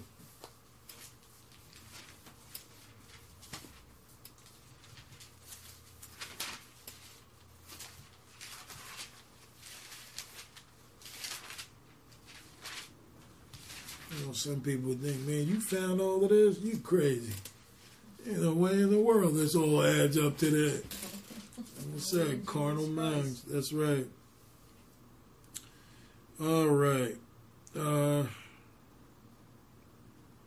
Matthew 16. All right, so I'll go to... let's go to verse 13. Matthew 16 and 13.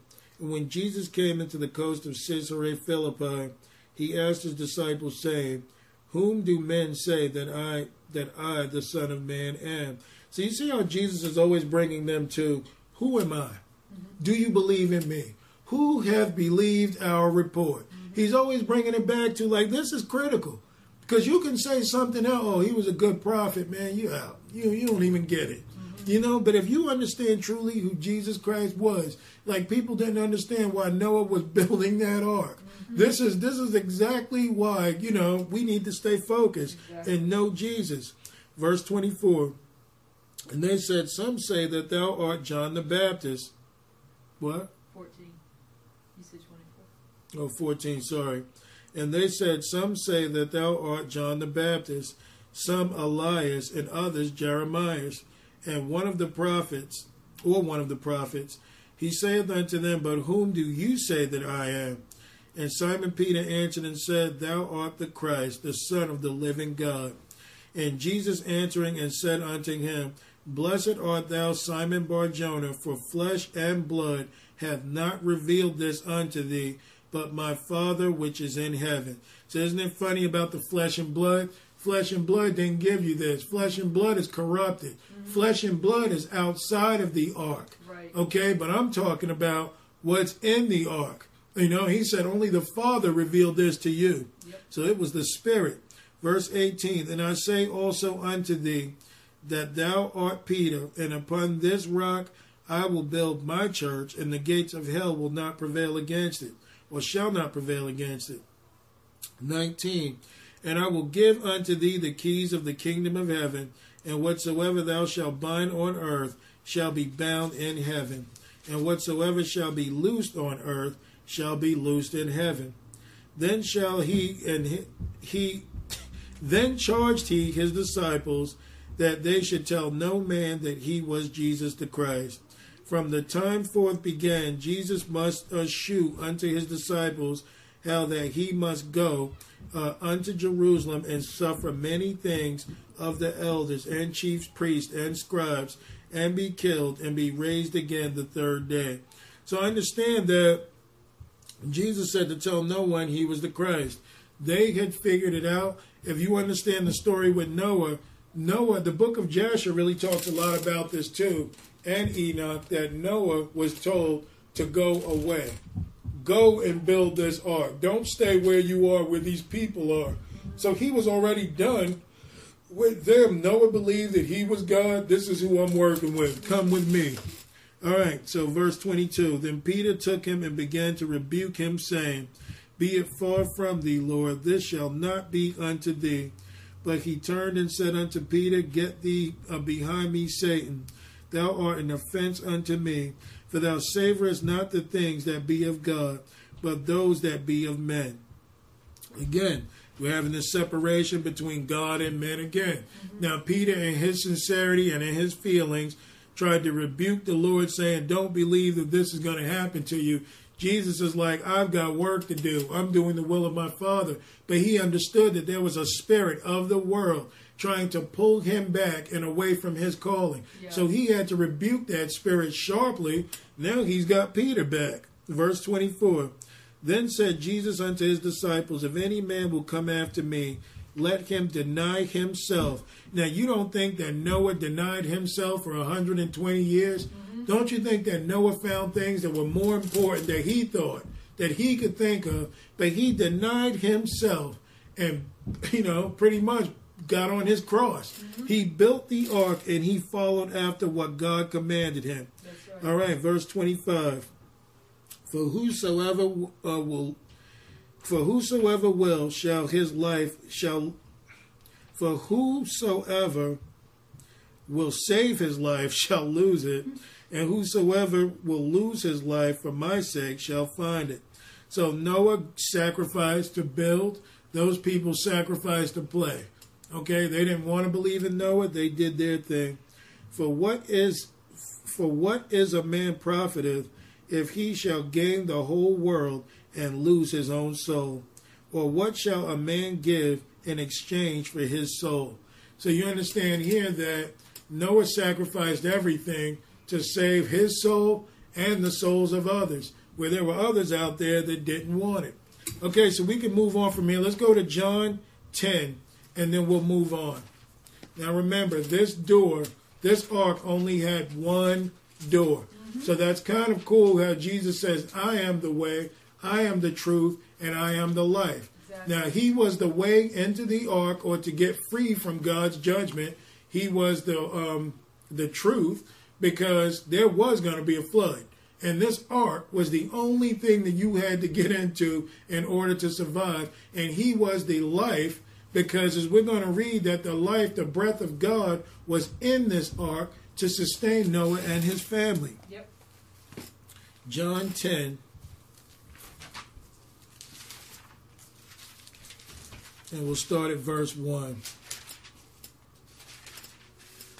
John 10 and 1 says, Verily, verily, I say unto you, he that entereth not by the door into the sheepfold, but climbeth up some other way, the same is a thief and a robber.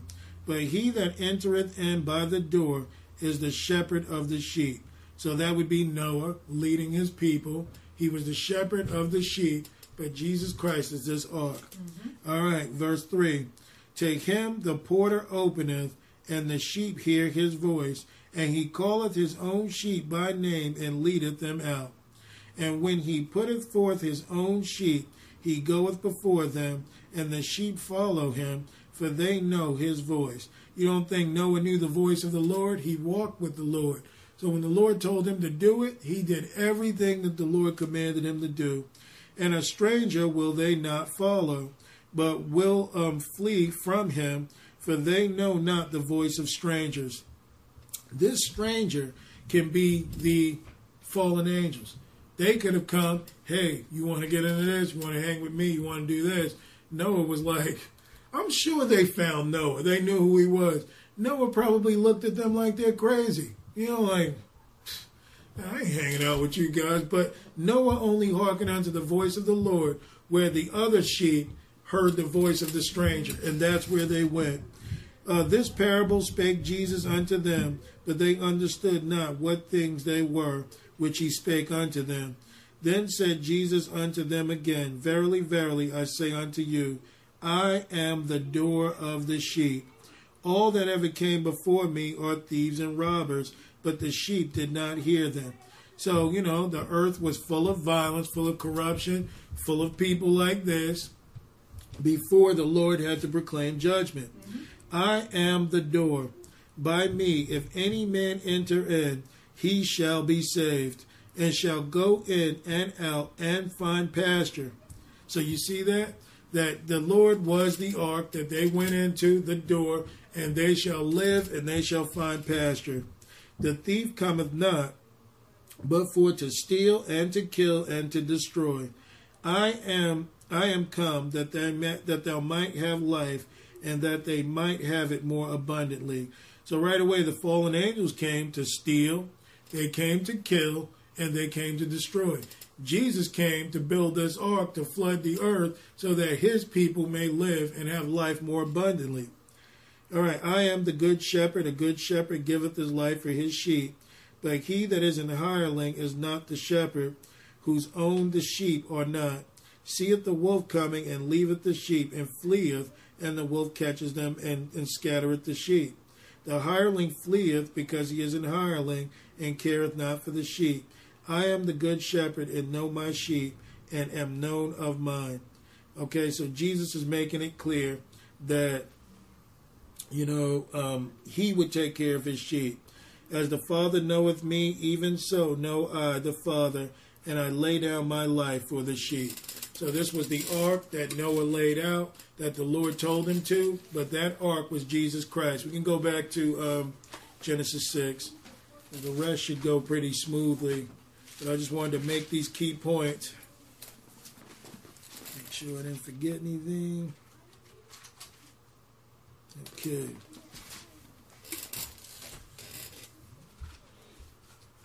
All right, so he said to build it. It was 30 cubits.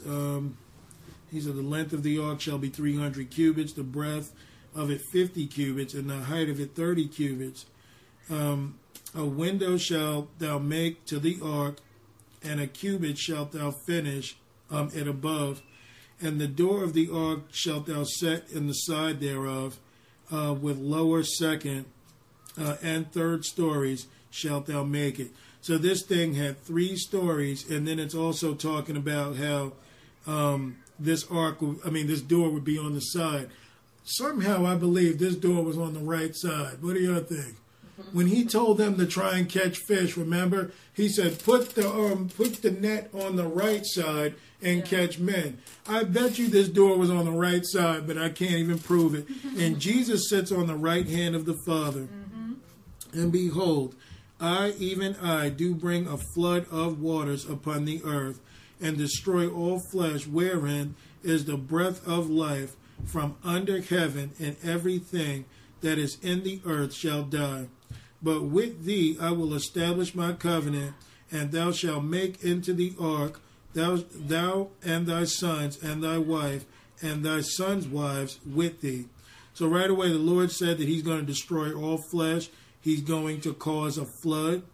And he was also talking about these 3 stories. So I want to go to 1 Thessalonians chapter 5, and then we can get 1 Thessalonians 5, and then I want to get 1 Peter 3.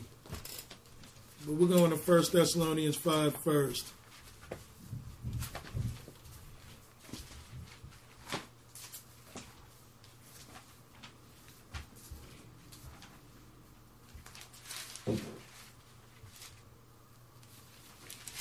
Got some noisy neighbors, I meant. Hit a nerve with the devil. You know how that goes. Every Sunday and Tuesday night. Okay, 1 Thessalonians 5, and we'll start at 1. But of the times and the seasons, brethren, ye have no need that I write unto you. For yourselves know perfectly that the day of the Lord so cometh as a thief in the night. For when they shall say peace and safety, then sudden destruction cometh upon them, as travail upon a woman with child, and they shall not escape.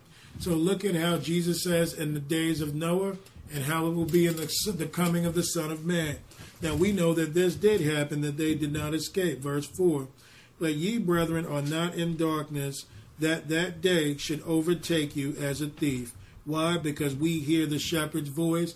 We go through the right door, okay? And we are following the good shepherd, okay? So Thank you. Anyway, Jesus. exactly. So we are following the true shepherd. That's right. I rebuke the spirits that come against this. Amen.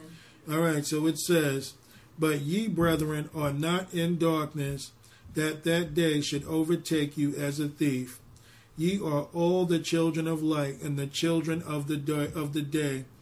We are not of the night, nor of darkness.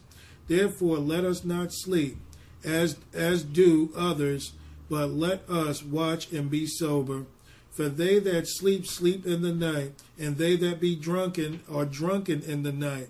But let us who are of the day be sober, putting on the breastplate of faith and love, and for an helmet and hope of salvation. So this is interesting. People in the world were full of darkness in Noah's day. They refused to come to the light. He's talking about that his people wouldn't be of the light. They're here talking about that the people that sleep in the night are drunken and given into drunkenness. Mm-hmm. Now, what did Jesus say? They were drinking and eating and marrying and given into marriage until Noah entered into the ark. Yep. So these are two kinds of people, those that will hear it and those that won't. Verse 9, for God hath not appointed us to wrath, see, but to obtain salvation by our Lord Jesus Christ. Mm-hmm. So he had not even appointed those people unto wrath. For those that would hear, those were the people that could have gotten in. Mm-hmm. But those people were full of violence, did not want to hear Jesus. Right. So this is another example of how Jesus is the ark. Verse 10, who died for us, that whether we awake or sleep, we should live together with him. Wherefore comfort yourselves together and edify one another, even as also ye do.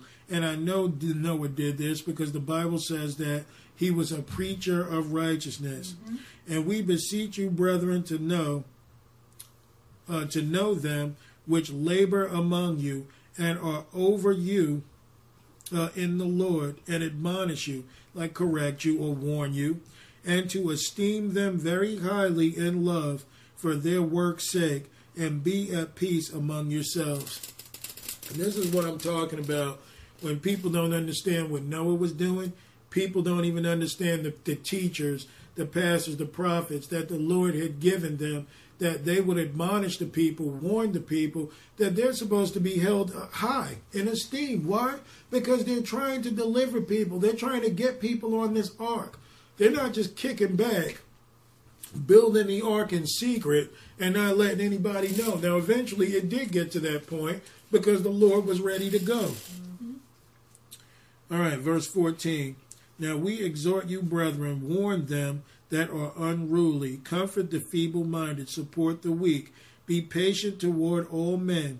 See that none render evil for evil unto any man, but ever follow that which is good, both among yourselves and to all men. Rejoice evermore. Pray without ceasing. In everything give thanks, for this is the will of God in Christ Jesus concerning you. Quench not the spirit. Despise not prophesying. So see, the Lord can tell people stuff, but people, this is why when you tell people about the end of the world, or what's going to happen to America, or what Jesus Christ plans to do, or how the devil has plans, and the world hates you for it. Why? Because you're speaking of the prophecies of Jesus Christ. People hate you for this. Why? Because they love the world, and that makes them automatically the enemy of God. Mm-hmm. They don't want to see this hellhole end. Verse 21, prove all things, hold fast that which is good. Abstain from the appearance of evil, and the very God of peace sanctify you wholly. And I pray God, your whole spirit and soul and body be preserved blameless unto the coming of our Lord Jesus Christ. This ark had 3 levels. I believe they represented spirit, soul, and body. Now, they were preserved to be held blameless. Now, who can do that other than Jesus? This is what this ark did. This ark even represented the outer court, the inner court, the most holy place, which was the temple of God. So they were in Christ Jesus, having their souls, their spirits, and their bodies preserved blameless until the Lord was over with judgment. Mm-hmm. So you see how this works out? So this is what I believe that those three levels of the ark represented. It could have even been Father, Son, Holy Ghost. You know, anytime there's a Trinity or there's a three, there's something to that. I don't know why you were looking over there. Faithful is he that calleth you, who also will do it. Brethren, pray for us. Greet all the brethren with an holy kiss. I charge you by the Lord that this epistle be read unto all the holy brethren. The grace of our Lord Jesus Christ be with you. Amen. Let's go back to, where did I say to go next? 1 Peter 3, right?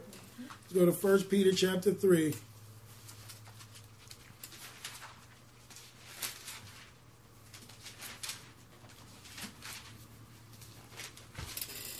Okay. You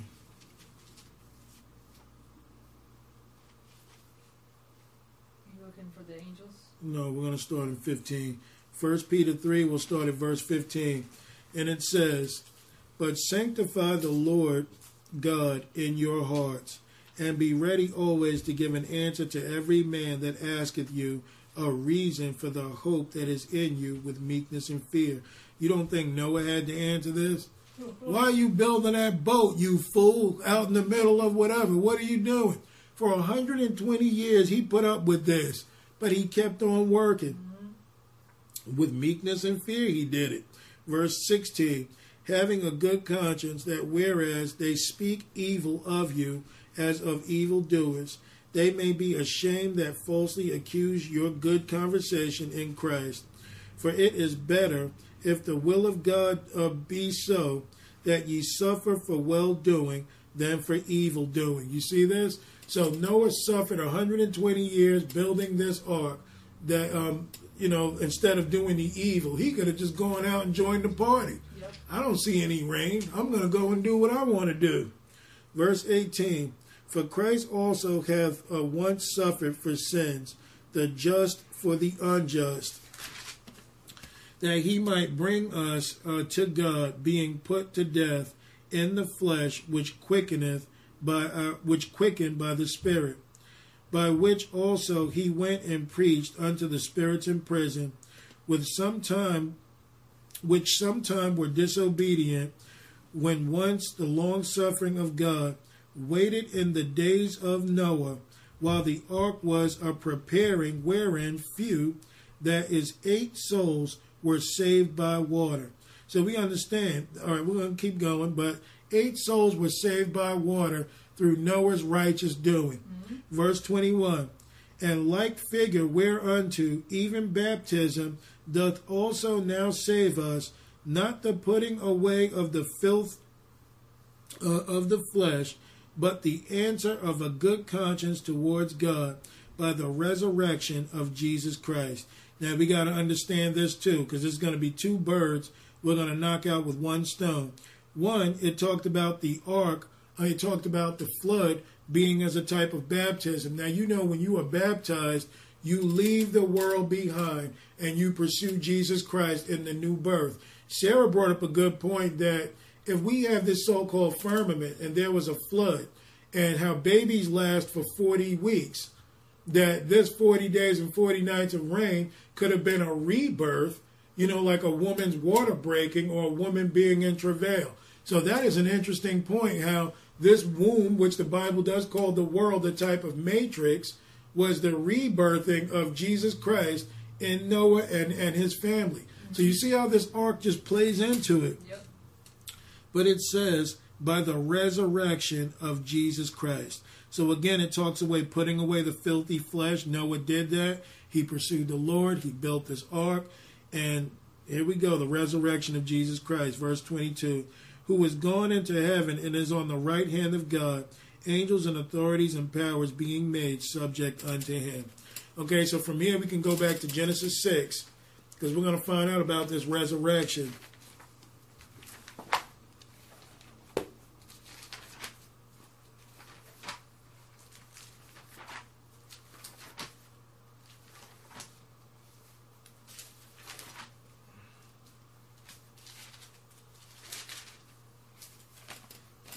Right. I believe we're at Genesis 6 and 18. So 17 says, and behold, I, even I, do bring a flood of waters upon the earth, and destroy all flesh, wherein is the breath of life from under heaven, and everything that is in the earth shall die. So everything not heavenly minded, everything that shouldn't be looking at, that should be looking up at this window, that's not, everything that did not go through the door, all right, or on this cross, will die. Okay? So it says in verse 18, but with thee will I establish my covenant, and thou shalt come into the ark, thou and thy sons and thy wife and thy sons' wives with thee, and of every living thing of all flesh, 2 of every sort shalt thou bring unto the ark, and keep them alive with thee. They shall be male and female, of fowls after every kind, and the cattle after every kind, and every creeping thing of the earth after his kind. 2 of every sort shall come unto thee, to keep them alive. And take thou unto thee of all food that is eaten, and thou shalt gather it to thee, and it shall be for food for thee and for them. Thus did Noah, according to all that God commanded him, so did he. Okay, so Noah did everything that was called upon him. So we're going to go to Genesis 7. If anyone has anything to add, they can. If not, we'll just move on to Genesis 7. All right. And it says, and the Lord said unto Noah, come thou and all thine house unto the ark, for thee have I seen righteousness before me in this generation. Of every clean beast thou shalt take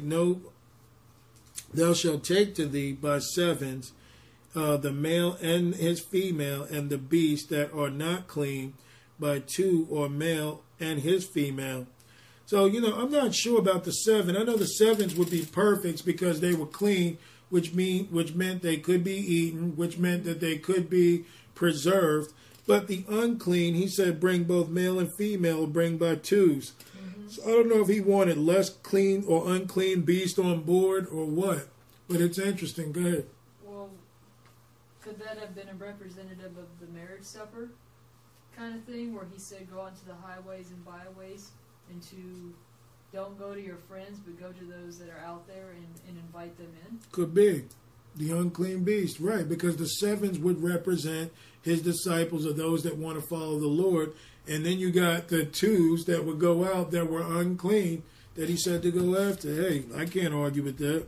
Good point. Verse 3, of fowls also of the air by 7s, and male and female, and keep seed alive upon the face of all the earth, for yet 7 days, and I will cause it to rain upon the earth 40 days and 40 nights, and every living substance that I have made will I destroy from off the face of the earth. Now remember this, because we don't have time to go into this. In Exodus 12, they talked about, because this is also, Noah's Ark also represents the Passover. And if Jesus represents the Passover lamb, before judgment was proclaimed, 7 days was the Lord going to wait before he decided to set the flood up. Now remember, when the children of Israel, the Lord was telling them that he was going to judge Pharaoh. Pharaoh wanted to kill every firstborn of Israel. And the Lord said, well, it's going to be Pharaoh's people that are going to die. When I send my angel, or the Lord would pass over, you guys got to have that blood on the doorpost. Why? Because, that would signify that they were with the Lord. So this is also a type of Passover. So he will destroy from off the face of the earth. 5. And Noah did according to all that the Lord commanded him. Thank God for Noah. Verse 6. And Noah was 600 years old when the flood of waters was upon the earth. That 6 is also the end of man, and that 7 is rebirth. Okay, now there were 8 people aboard that also signified eternity, or like a new beginning. So this is interesting how this works out. Verse 7. And Noah went in, and his sons and his wives and his sons' wives with him into the ark, because of the waters of the flood, of clean beasts, and of the beasts that are not clean, and of fowls, and everything that creepeth upon the earth. There went in 2 and 2 unto Noah into the ark, the male and the female, as God had commanded Noah. And it came to pass after 7 days that the waters of the flood were upon the earth. In the 600th year of Noah's life, in the 2nd month, the 17th day of the month, the same day were all the fountains of the great deep broken up, and the windows of heaven were opened. So we understand here too about the 17th day, or the 17th day of the month, and let's see, 17th day, yeah. Remember when we did the teaching again on the 7 sacred annual feast, that the 17th day was also the day of first fruits. Remember, because it was the 14th day that it began, the Passover, a feast of unleavened bread, went on, which would have been a type of Christ, because Jesus is the bread of life. Then came the 17th day, which was the day of first fruits. Okay, so you see how that is? That worked out. So this would be a type of resurrection. Right. Because 17 is a number for preservation. All right. Let's see. Verse 12. And the rain was upon the earth 40 days and 40 nights. In the selfsame day entered Noah and Shem and Ham and Japheth, and the sons of Noah and Noah's wives, and the 3 wives of his sons with them into the ark. And they and every beast after his kind, and all the cattle after their kind, and every creeping thing that creepeth upon the earth after his kind, and every fowl after his kind, every bird of every sort. And they went in unto Noah into the ark, 2 and 2 of all flesh, wherein is the breath of life. So you see that? That was the only way to be preserved. God's breath was probably holding this thing together as well. So this was a sanctuary of God. Now Jesus is the breath of life. If he created all things, he went into 2 vessels, both male and female, and breathed life into Adam, took the rib from Adam, and even made Eve. So you see how this works? All in Christ Jesus. Verse 16. And they that went in male and female of all flesh, and God had commanded him, and the Lord shut him in. So the Lord shut the door. When he was done, the Lord proclaimed judgment. Okay, I'm closing the door now. He didn't give Noah a chance to do it himself. Noah may have had compassion. You know what I'm saying? Noah may have, just maybe. These people are outside screaming. Yeah. This actually does shed some light on the marriage supper, especially concerning the 10 virgins, because he shut the door after That's the right. 5 came in, and you had 5 foolish. What happened? They shut the door. They That's could right. not come in. That's right. 5 wise and 5 foolish. Matter of fact, let's go there. Okay. Matthew 25.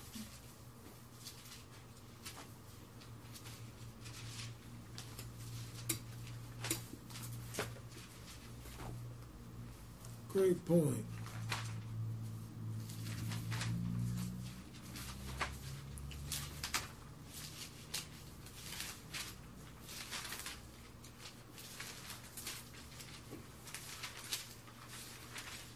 Matthew 25 will start at verse 1, and it says, Then shall the kingdom of heaven be likened unto 10 virgins, which took their lamps, and went forth to meet the bridegroom. And 5 of them were wise, and 5 were foolish. They that were foolish took their lamps, and took no oil with them. But the wise took oil in their vessels with their lamps. While the bridegroom tarried, they all slumbered and slept. What did Jesus say? Or what did Paul say about those that sleep? Those that are in the light, those that are asleep, are sleeping in drunkenness and darkness. Right. All right. And at midnight there was a cry made, Behold, the bridegroom cometh. Go ye out to meet him. Then all of those virgins arose and trimmed their lamps. And the foolish said unto the wise, Give us your oil, for our lamps are gone out.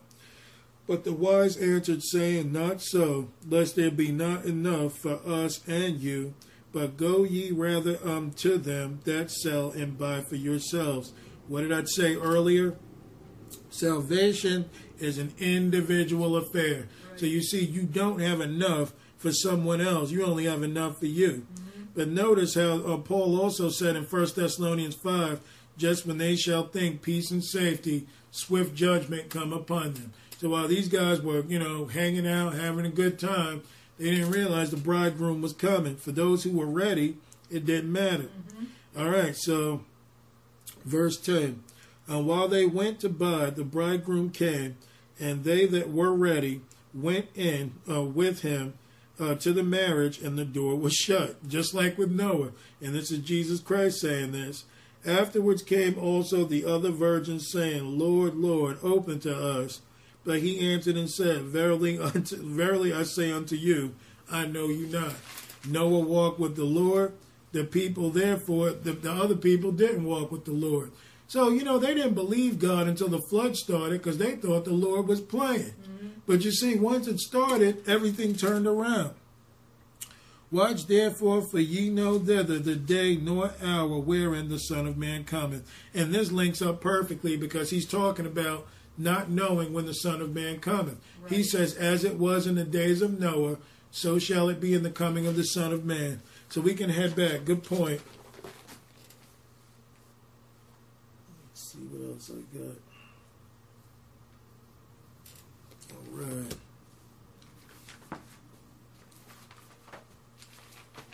So you guys don't leave there. I do, and then have to come all the way back. I think we're verse 17. All right. Genesis 7 and 17. And it says, and the flood was 40 days upon the earth, and the waters increased, and bare up the ark, and it was lift up above the earth. So right away, on the 17th, and this is chapter 17, that the flood was, the ark was lifted up high above the earth. So from here, we're going to go into John 3. Let's go to John chapter 3. John 3. We can start at verse 1. This is good. And that was in verse 17, which was the day of first fruits. Right. We're going to cover all of this.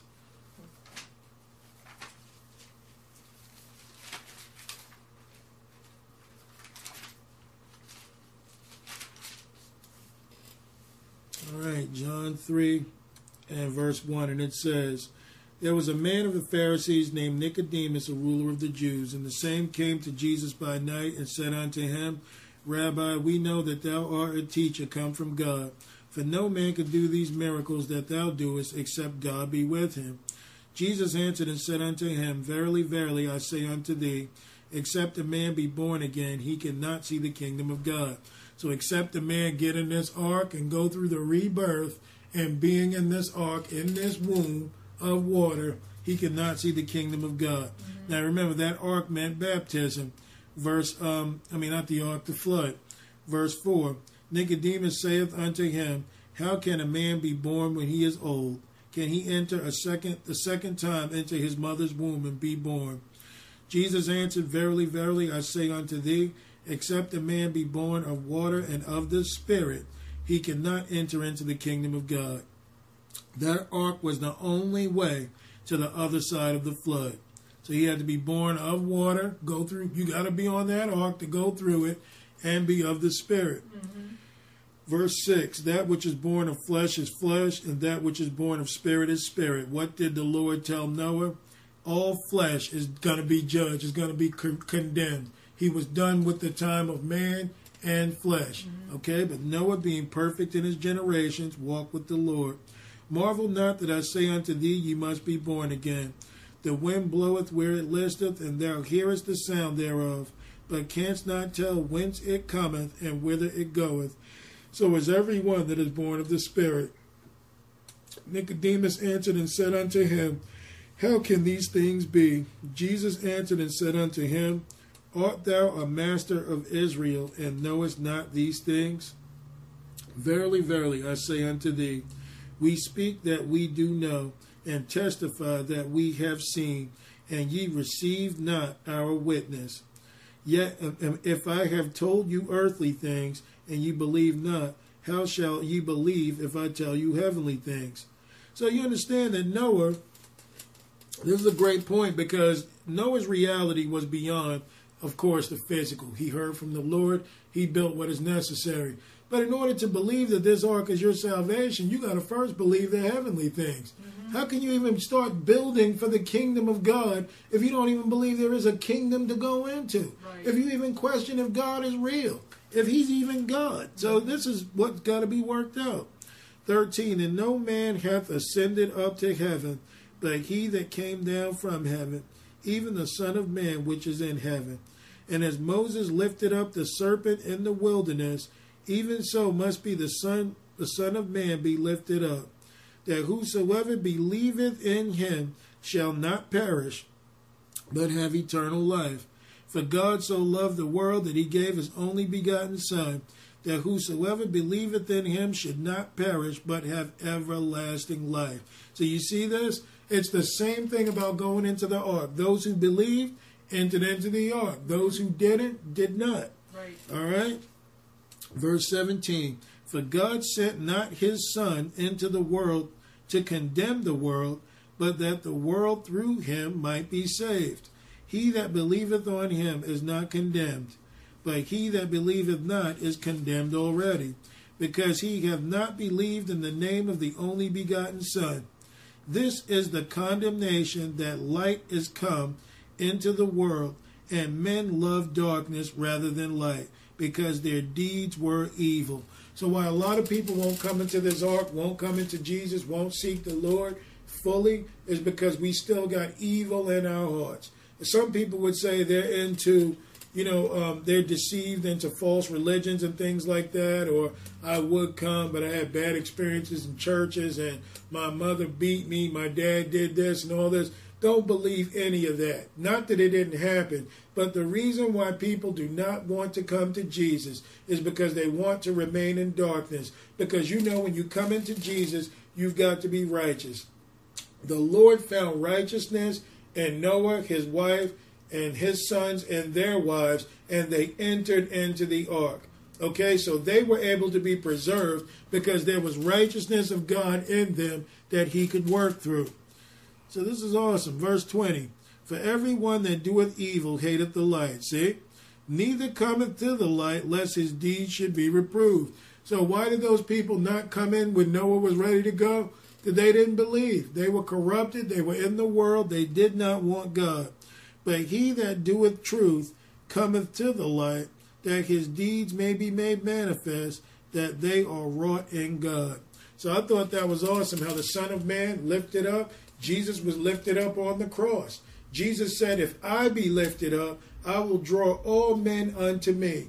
So this ark was lifted up with those who would be saved. I just think that this is awesome. Yeah. All right, we can go back to Genesis 7.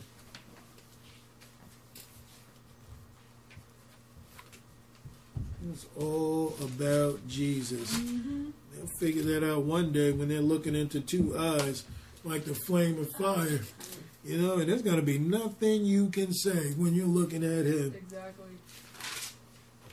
You're going to feel a conviction big time. All right, so the ark was lifted up above the earth. Verse 18. And the waters prevailed and were increased greatly upon the earth. And the ark went upon the face of the waters. And the waters prevailed exceedingly upon the earth. And all the high hills that were under the whole heaven were covered. 15 cubits upward did the waters prevail, and the mountains were covered. Can you imagine?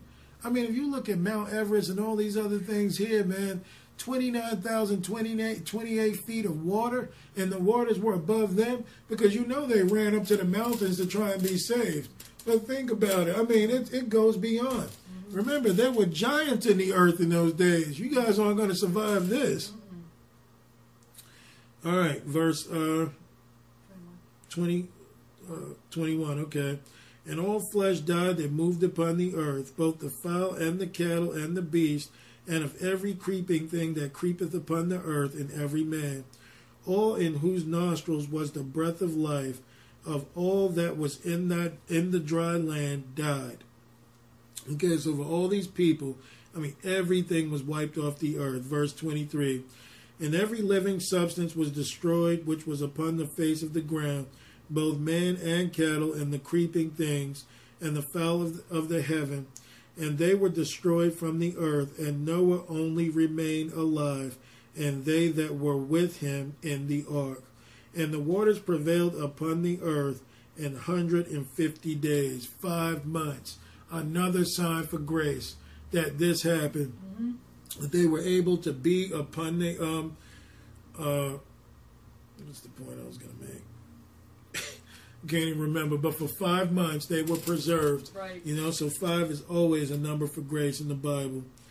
All right. So this is Genesis 8:1. And God remembered Noah and every living thing, and all the cattle that was with him in the ark. And God made a wind to pass over the earth, and the waters assuaged. I guess they receded. And the fountains also of the deep and the windows of heaven were stooped, and the rain from heaven was restrained, and the waters returned from off the earth continually. And after the end of the 150 days, the waters were abated, and the ark rested in the 7th month on the 17th day of the month upon the mountains of Ararat. Now, we don't have time to go into it, so I encourage everyone go to soundofTrumpetMinistries.com because you want to look up the 7th sacred annual feast of the Old Covenant, but it'll speak of the day of first fruits, that this ark has been lifted up. Jesus himself was a type of first fruits, okay, and the day of preservation was on the 17th day of that month of Nisan that they would have the day of first fruits. That was one of their offerings. Mm-hmm. But it spoke of the resurrection of Jesus Christ. Okay, so it landed on the mountains of Ararat. And that's somewhere around Turkey. So from here, let's go to 1 Corinthians 15.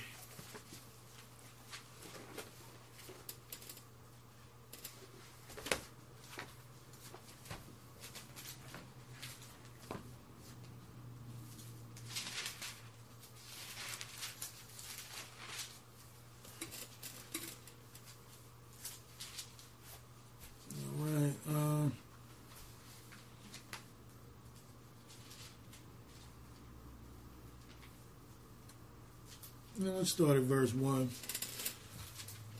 1 Corinthians 15:1. Moreover, brethren, I declare unto you the gospel which I preached unto you, which also ye have received, and wherein ye stand, by which also ye are saved. Why? Because you're preaching Jesus Christ. Mm-hmm. If ye keep in memory what I preached unto you, unless ye have believed in vain. For I delivered unto you first of all that which I also received, how that Christ died for our sins according to the Scriptures, and that he was buried, and that he rose again the 3rd day according to the Scriptures, and that he was seen of Cephas, which is Peter, then of the 12. After that he was seen of above 500 brethren at once, of whom the greater part remained unto this present, but some are fallen asleep.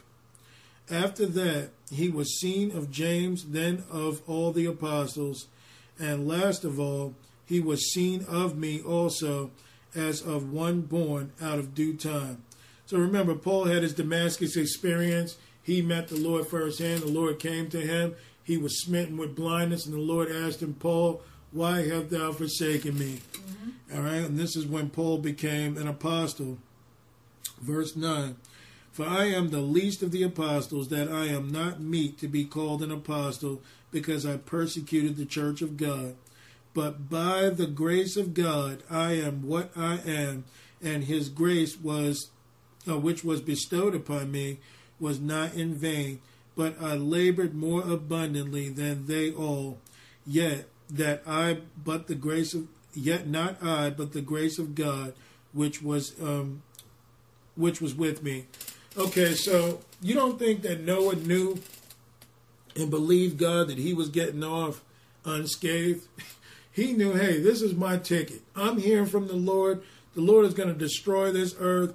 I'm going to work hard and do everything that the Lord asked, because I want to make it to the other end of this flood. I want to escape this destruction. This is why the Bible tells us to not be tired of well-doing. Verse 11, therefore, whether it were I or they, so we preached, and so ye believed. Now, if Christ be preached, that he rose from the dead, how say some among you that there is no resurrection of the dead? So if Jesus Christ had risen from the dead, how can we say that there is no resurrection of the dead? In order for us to say that no, when we die, it's all over, means that Jesus Christ didn't do it either. Because Jesus promised if he would do it, that those that believed in him would do it. Okay? So it says, verse 12. Now, I read that. Verse 13. But if there be no resurrection of the dead, then is Christ not risen? And if Christ be not risen, then is our preaching vain, and your faith is also vain.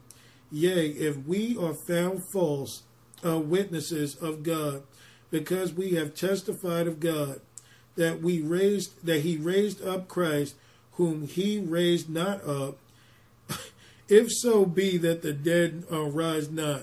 You know, when Paul speaks, it's always like tongue twisting, but he's saying that if we claim that Christ was raised up and we're not raised, then that would be in vain. If Christ wasn't raised and if we are raised, then that would be in vain. It's like you've got to believe it as a whole, that what Jesus Christ did, he did. This is where our faith is based. Noah believed that this ark would save him because God told him to make it. God told us to believe on Jesus Christ. That's the only reason that the Holy Ghost is here, that we might believe. We can either choose to believe it, or like Jesus said, he that believeth not is condemned already. Okay, so all of our faith is based on this belief that Jesus is our ark. He is our Savior. He is our eternal life. Mm-hmm. Verse 16, if the dead rise not, then is not Christ raised? And if Christ be not raised, your faith is vain. Ye are yet in your sins. Then they also which are fallen asleep in Christ are perished. If in this life only we have hope in Christ, we are of all men most miserable. So, it's all about having hope in Jesus Christ in order to make it. Verse 20, but now is Christ risen from the dead and become the first fruits of them that slept. For since by man came death, by man came also the resurrection of the dead. For as in Adam all die, even so in Christ shall all be made alive. So we can't really blame the fallen angels for what they did in Genesis 6. Sin was already there, in Adam, but the fallen angels didn't help. They made it worse. And had Adam and Eve not fallen, Satan would have never been able to tempt them. If Satan didn't tempt Adam and Eve, he couldn't have got a third of the angels to follow him to the earth to do his will. So you see how this all works out? It began in their disobedience that Satan even gained dominion over on the earth to tell, his friends, yeah, man, I run things, come on over. Because that's pretty much what happened. But had they not fallen, so through Adam, all this sin came in. Through Jesus Christ, all sin is covered. All right, so verse 23. But every man in his own order, Christ the first fruits, afterwards they that are Christ at his coming. Then cometh the end, when he shall have delivered up the kingdom of God, even the Father, when he shall have put down all rule and all authority and power. For he must reign till he have put all enemies under his feet. So we understand what that ark did. The ark was going above the enemies under the feet of Jesus Christ, who is this ark, that they were destroyed. And on the 17th day, those first fruits, the whole thing was over, and then Noah and his people could have come out. So we can go back to Genesis 8, and then from there we're going to conclude in 2 Peter chapter 2.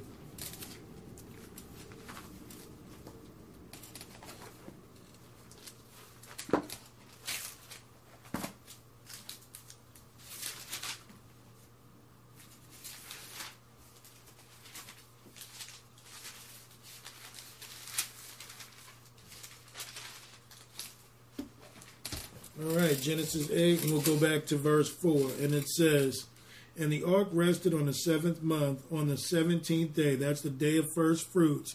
That they did this in Exodus 12, which represented the resurrection of Jesus Christ.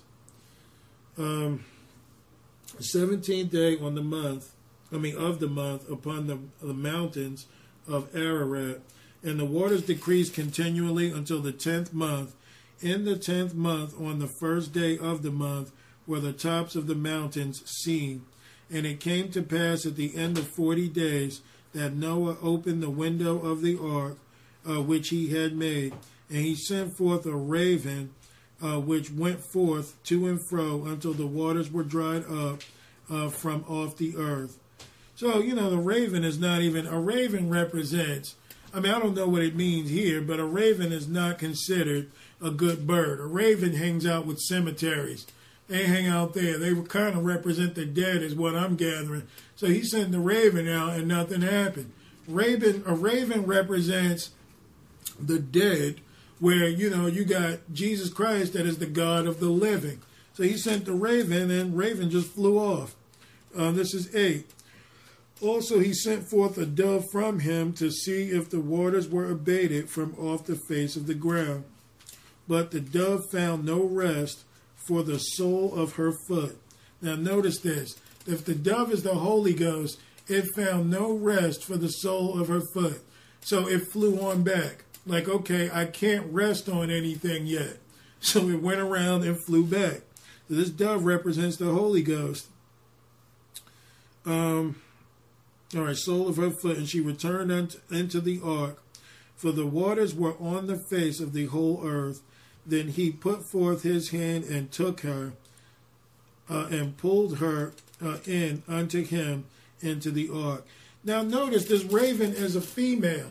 Now I'm not saying, I'm saying this here, the Holy Ghost is not female, but the Bible does speak of the type of wisdom, and it talks about the Holy Ghost being a comforter, which is a feminine noun in the Greek. Okay, but it doesn't mean that the Holy Ghost is female. The Holy Ghost is referred to as he. But because he has a nurturing spirit, notice that this dove is a type of, it said her. Mm-hmm. He pulled her leg back in. Right. So this is not a mother God, so don't get excited. World Mission Society Church of God. That's not the point. All right, so verse 10. And it says, and he stayed yet other 7 days, and again he sent forth the dove out of the ark. And the dove came in to him in the evening, and lo, in her mouth was an olive leaf plucked off. So Noah knew that the waters were abated from off the earth. And he stayed yet other 7 days, and sent forth the dove, which returned not again unto him any more. So isn't it funny that the dove eventually just flew off? Now I believe, like R.W. Schambach said, that dove was the dove that, when the heavens opened, landed on Jesus Christ, representing the Holy Ghost. Remember, he came in the form of a dove. So it's funny how that dove just left and never came back. But the dove must have been, now you know that the dove probably died somewhere, but I'm talking about symbology. Mm-hmm. How it just representing looking in the earth for that one that he was going to land on. I think that this is awesome. Oh yeah, totally. This is so awesome. So from here, we're going to conclude with 2 Peter chapter 2, because this is going to sum everything we spoke of in a nutshell. But it's amazing how after everything that had happened with the ark, and with Noah having to build the ark, and with his faith, and with having to go forward and to endure persecution, and then the flood finally happening, and like you said, that one dove not returning, and then when Jesus Christ came to the earth, everything that he would have to endure, and the fasting that he would have to go through, and the baptism, then the Holy Spirit fell upon him, and when that happened, he went out and did all the works of his Father. On the day of first fruits. Yeah, exactly. The resurrection of Jesus Christ, that rebirth, being born again. So 2 Peter 2 and verse 1, and it says, But there were false prophets also among the people, even as there were even as there shall be false teachers among you, who privily shall bring in damnable heresies, even denying the Lord that bought them, and bring upon themselves swift destruction. Now, we never went into what happened to those angels that came to the earth that was doing dirt. We should just look this part up real quick. But it talks about false prophets. Now, these angels came and taught mankind all this stuff. Now, I'm just going to read this real quick. This is chapter 9. And it says, And then Michael, Uriel, Raphael, and Gabriel looked down from heaven and saw much blood being shed upon the earth, and all lawlessness being wrought upon the earth. So remember, this is before the flood. This is what went on. All right, so it says, they saw all the lawlessness upon the earth. And they said one to another, the earth made without inhabitant cries of the voice of their cryings up to the gates of heaven.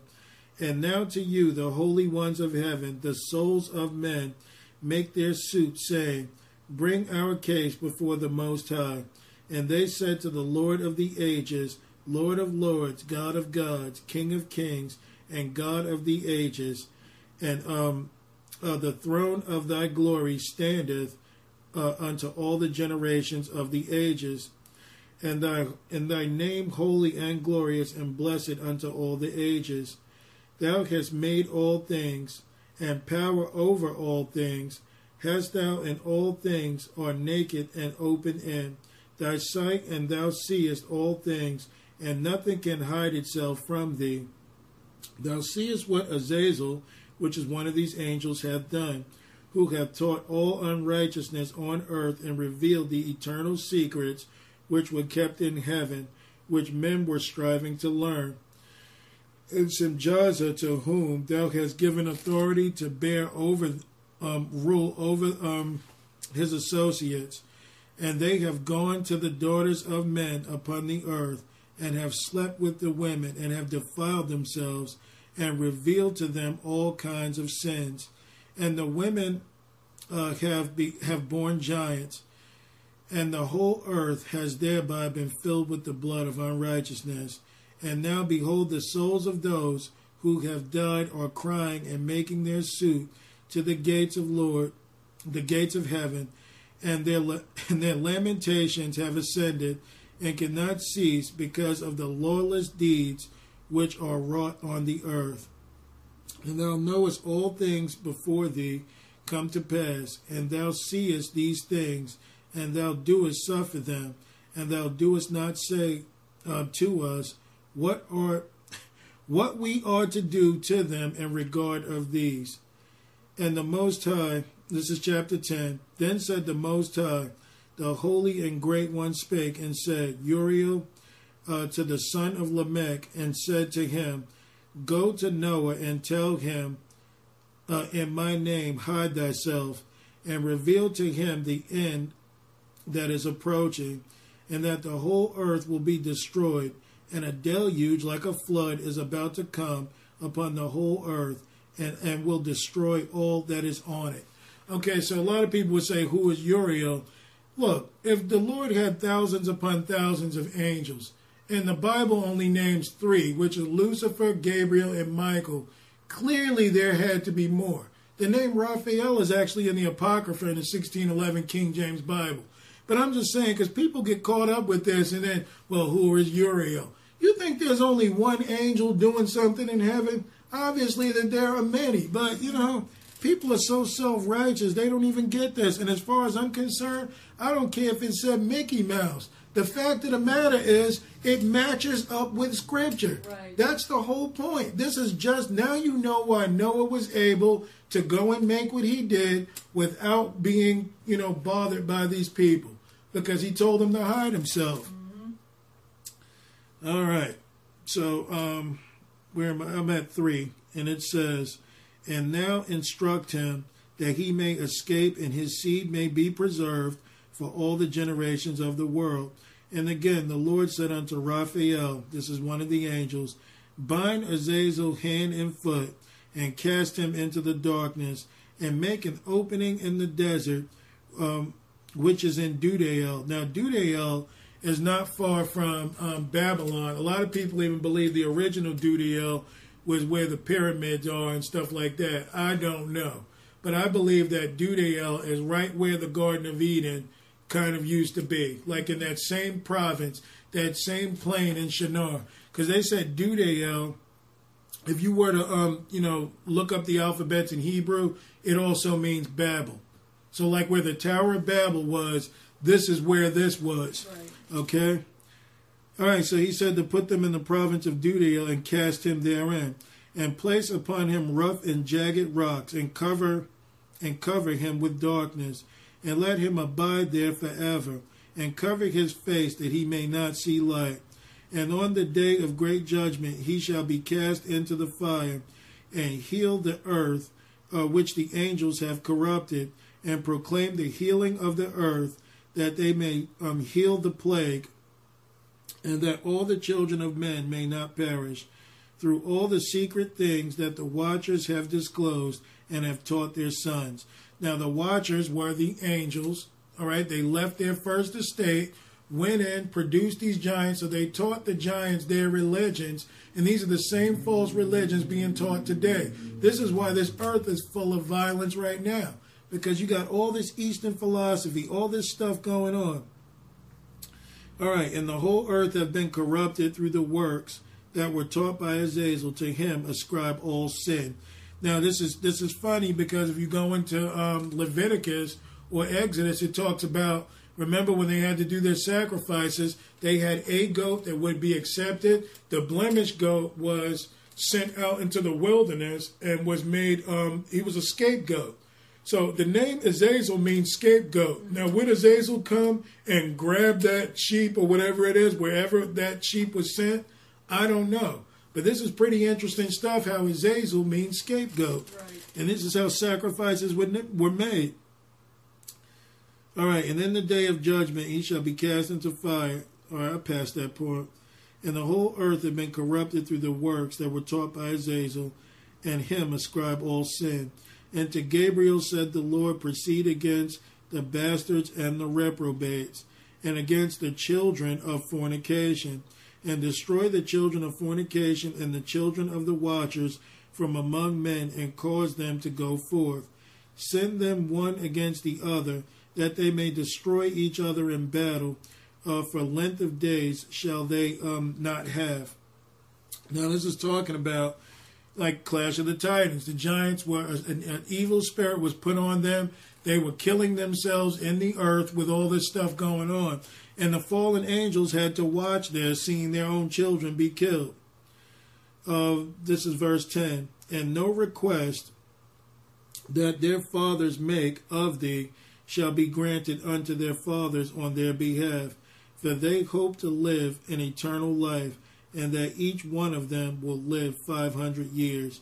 And the Lord said unto Michael, go bind Simjazer and his associates, and who have united themselves with women, so as to have defiled themselves with them in all their uncleanness. And when their sons have slain one another, and they have seen the destruction of their beloved ones, bind them fast for 70 generations in the valleys of the earth, until the day of their judgment and of the consummation, until the judgment that is forever and ever is consummated. So the Lord wasn't kidding around. He came, bound them up, thrown them in. This is saying nothing different than what the Bible is saying. It's almost exactly the same, but in a little more detail. So now we continue in verse 2. And many shall follow their pernicious ways, by reason of whom the way of truth shall be evil spoken of. So there will be few, like Jesus Christ said, to find the way, to find the gate. Anytime you hear many, it's usually in a negative fashion.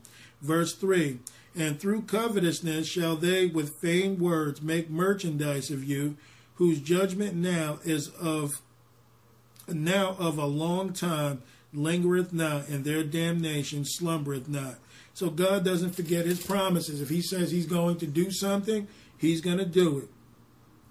For if God spared not the angels that sinned, but cast them down to hell, and delivered them into chains of darkness to be reserved unto judgment. There you have it. It's right there that everyone can see it. And spared not the old world, but saved Noah, the eighth person, a preacher of righteousness, bringing in the flood upon the world of the ungodly, and turning the cities of Sodom and Gomorrah into ashes, condemned them with an overthrow, making them an example unto those that after should live ungodly, and delivered just Lot, vexed with the filthy conversation of the wicked. For that righteous man dwelling among them and seeing and hearing, vexed his righteous soul from day to day with their unlawful deeds. So what do we have to do? Jesus was crucified outside of the city, outside of the camp. We have to separate from this world to be with Jesus Christ, and we've got to be in the ark when the Lord proclaims judgment, because that is the only protection that we're going to have is Jesus Christ. The Lord knoweth how to deliver the ungodly out of temptations. Out of temptations. He knows how to deliver the godly out of temptations, and to reserve the unjust unto the day of judgment to be punished. But chiefly them that walk after the flesh. See, remember he said how flesh would have their end? Yeah. These people are walking after the flesh in the lust of uncleanness and despise government. So these are the same people in Romans 1 that hate God, hate his government, don't want to retain him in their knowledge. Presumptuous are they, self-willed. They are not afraid to speak evil of dignities. Whereas angels which are greater in power and might bring not railing accusation against them before the Lord. Because those angels know. They saw what happened to Azazel and what's going to happen to Lucifer and the rest of them. They're like, man, not me. I'm going to stay on the right side of things because I saw what God can do to angels. Verse 12. But these are as natural brute beasts, made to be taken and destroyed, speak evil of the things that they understand not, and shall utterly perish in their corruption. The Bible talked about the corrupt world. Remember, in Noah's day, Jesus spoke about the corrupt world that would be in the coming of his day. But it also spoke of those natural brute beasts, speaking of things which they understand not. Going right back to Psalm 64. Now they had no fear of God. Who's going to judge us? Who's going to tell us what to do? They would walk in their own ways. 13. And shall receive the reward of of unrighteousness, as they that count it pleasure to riot in the daytime. Spots they are and blemishes, sporting themselves with their own deceivings while they feast with you. Now remember, he talked about that these people would have pleasure in rioting.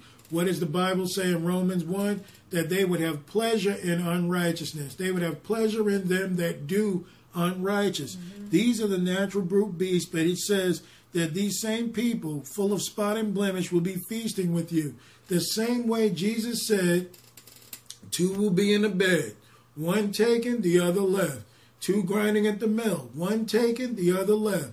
10 virgins, 5 were wise, 5 were foolish, but they were all together. So the Lord is going to make some separation. Having eyes full of adultery, and that cannot cease from sin, beguiling unstable souls, and heart they have exercised with covetous practices, cursed children. So these hearts are exercising covetous practices. The evil in man's heart. Remember, man's heart was only evil continually in the days of Noah. You know, this is the same thing. Verse 15, which have forsaken the right way and are gone astray. What did Jesus say again? What did Isaiah say? That they had gone astray, the sheep, and Jesus died for our transgressions. He was marred for us. Following the way of Balaam and the son of Bozor, who loved the wages of unrighteousness, but was rebuked for his iniquity, the dumb ass speaking with a man's voice forbade the madness of the prophet. You guys got to look up that story. If you haven't seen it with Balaam's donkey, the donkey's trying to walk. The angel of the Lord, which I believe was Jesus Christ, was standing there in the way, trying to tell him, and he tried to go around with it. And then he's getting mad at the donkey because the donkey's trying to go around and he's trying to turn him straight. So he hit the donkey, and the donkey spoke to him about what was what. Right. That would have been enough to make you jump out of your shoes and run down the street. Verse 17. Look at what 17 says. Preservation. These are wells without water, clouds that are carried with the tempest, to whom the midst of darkness is reserved forever. For when they speak great swelling words of vanities, they allure through the lust of the flesh, through much wantonness, those that were clean escaped from them who live in error. I'm really getting the impression, because they're talking about all these things, how these angels are mixed in with it. These same practices that these false prophets and unrighteous people were teaching were the same things that the fallen angels were doing. Hey, you want to be beautiful? Here's some makeup. Hey, you want to do this? Here's this. Oh, I'm going to teach you how to do this so you can be your own God. It's the same things that they're offering as what enticed men. All right. Verse 19. While they promised them liberty. I bet you this is what they did. Yep. They themselves are the servants of corruption. They serve Satan, for of whom a man is overcome, of the same is he brought into in bondage. So in other words, if what you don't overcome, you will be brought into bondage with. And the only way to overcome any sin or any bondage is through Jesus. That's right. For if after they have escaped the pollutions of the world, through the knowledge of the Lord and Savior, Jesus Christ, they are again entangled therein and overcome, the latter end is worse with them than the beginning. Now Jesus said, when an unclean spirit is gone out of a man, he walketh in dry places, seeking rest and finding none, the spirits. But when they come and double back to the house and they find the house swept and garnished, no Holy Ghost, you're in unrighteousness, then that spirit takes 7 other demons more wicked than himself to come back in. So it would have been stupid of Noah to build this ark and to work on it and do all this stuff, get in the ark, and then decide to walk back out, missing what he had overcome. This accomplishment was made, which was Jesus Christ formed, that they may live in, that they step back out and say, no, I don't want anything to do with it. So then you don't think the Lord would have shut the ark on Noah? Because he would have said, you know what? I've already got your 3 sons. Yeah. All right, the other 2 could have got out too. The only one I'm looking for is Shem. And you would have had Jesus Christ come through that lineage. So it would have been dumb of Noah to be saved and then decide to open a window and leap out. Look at what he would have had to face. He probably would have been preserved long enough for it to swim back. But look at all the swimming he would have been doing trying to live just to be saved. Verse 21. For it had been better for them not to have known the way of righteousness than after they have known it to turn from the holy commandment delivered unto them. But it has happened unto them according to the true proverb, the dog is turned to his own vomit again, and the sow that was washed to her wallowing in the mire. So you escape the corruptions of the world and you go back to it. We have to get into that ark, and that ark is Jesus Christ. Hopefully we would have proved that today. I know we're going to get some emails of people that don't believe, but this is why the Bible says, if any man be in Christ, he is a new creation, a new creature. Old things are passed away, and behold, all things become new. So in order to be new, in order to be born again, in order to lift up and be a part of that ark, you have to be in the ark. And that ark is Jesus Christ. So no one has anything to add. Sarah's going to present, and then we'll conclude from there. I'll have everyone go to Proverbs 23 and 23. I'm calling this little segment, Buy the Truth and Sell It Not. And this actually happens to be in Proverbs 23 and verse 23.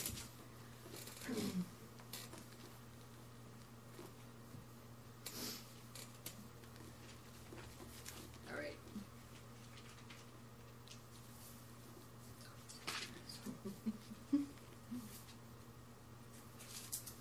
All right, so I'll go ahead and read. All right, so Proverbs 23 and verse 23 says here, buy the truth and sell it not. But it also says, also wisdom and instruction, which can also mean discipline, and understanding. So I think that this is very important because, especially in today's society, like he was talking about, having the truth is just, it's very difficult for people to be honest these days, or like it said in Peter, where it says truth breakers. So there was a time when you could actually have a person's honor just by the shake of a hand or by someone's word, and that meant so much more, and that was only like, what, 60, 70 years ago? And now if you look at today's society, you got to make sure you lock your door. If you go to the grocery store, your purse better be visible in your cart at all times, because what happens? You turn around, it's gone. So we don't have a whole lot of truth and honesty anymore, but here it's also talking about, what is it? And this, I think, goes actually perfectly with what we were talking about today. But by the truth is also, if we know the truth in Jesus Christ, it is salvation. So we cannot sell our salvation for anything. And then it also says wisdom. Well, we're looking for godly wisdom, instruction or discipline, making sure that what we are learning or what we are studying or what we know is of Jesus Christ. And then if he disciplines us for things that we're not doing right, we need to take that in understanding. So for here, let's go over to Proverbs 1, verses 1 through 6.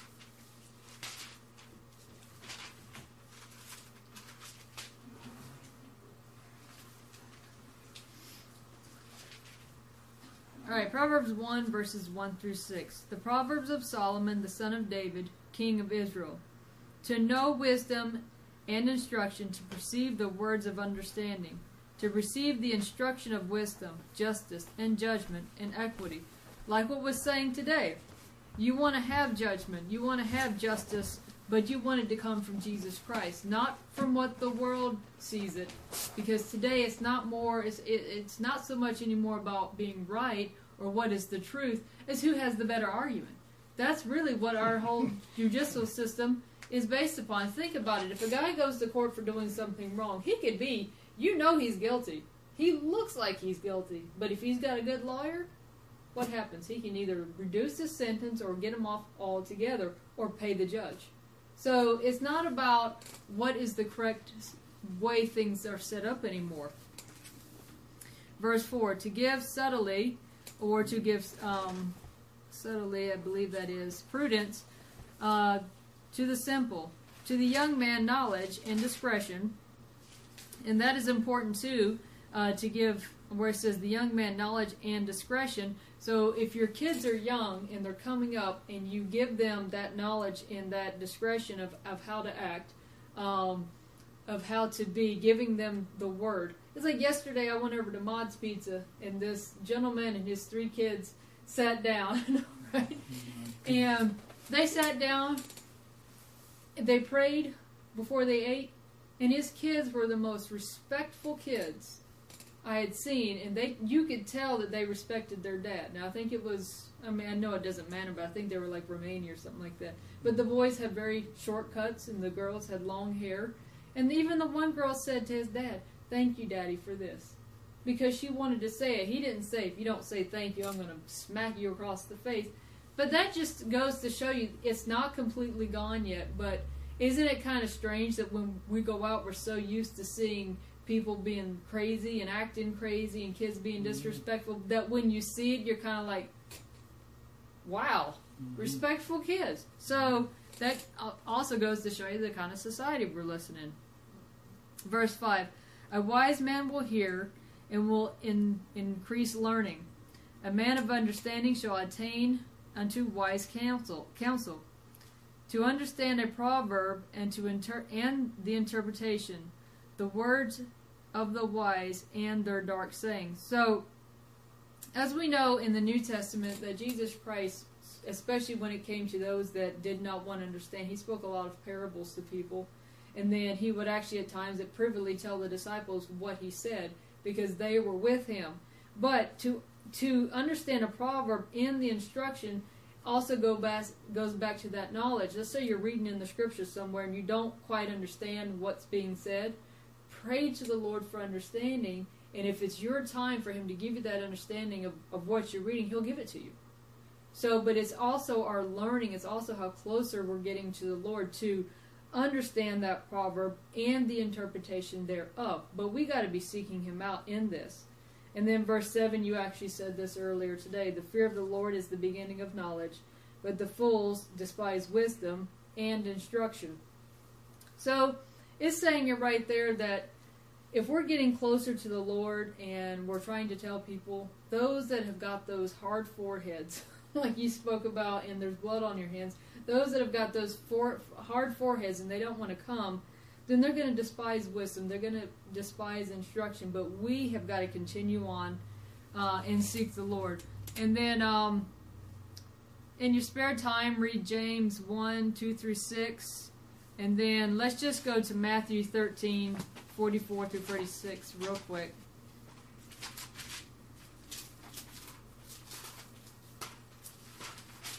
Matthew 13, 44 through 46. All right. And again, again, the kingdom of heaven is like unto treasure hidden afield, the which when a man hath found, he hideth, and for joy thereof goeth and selleth all that he hath, and buyeth that field.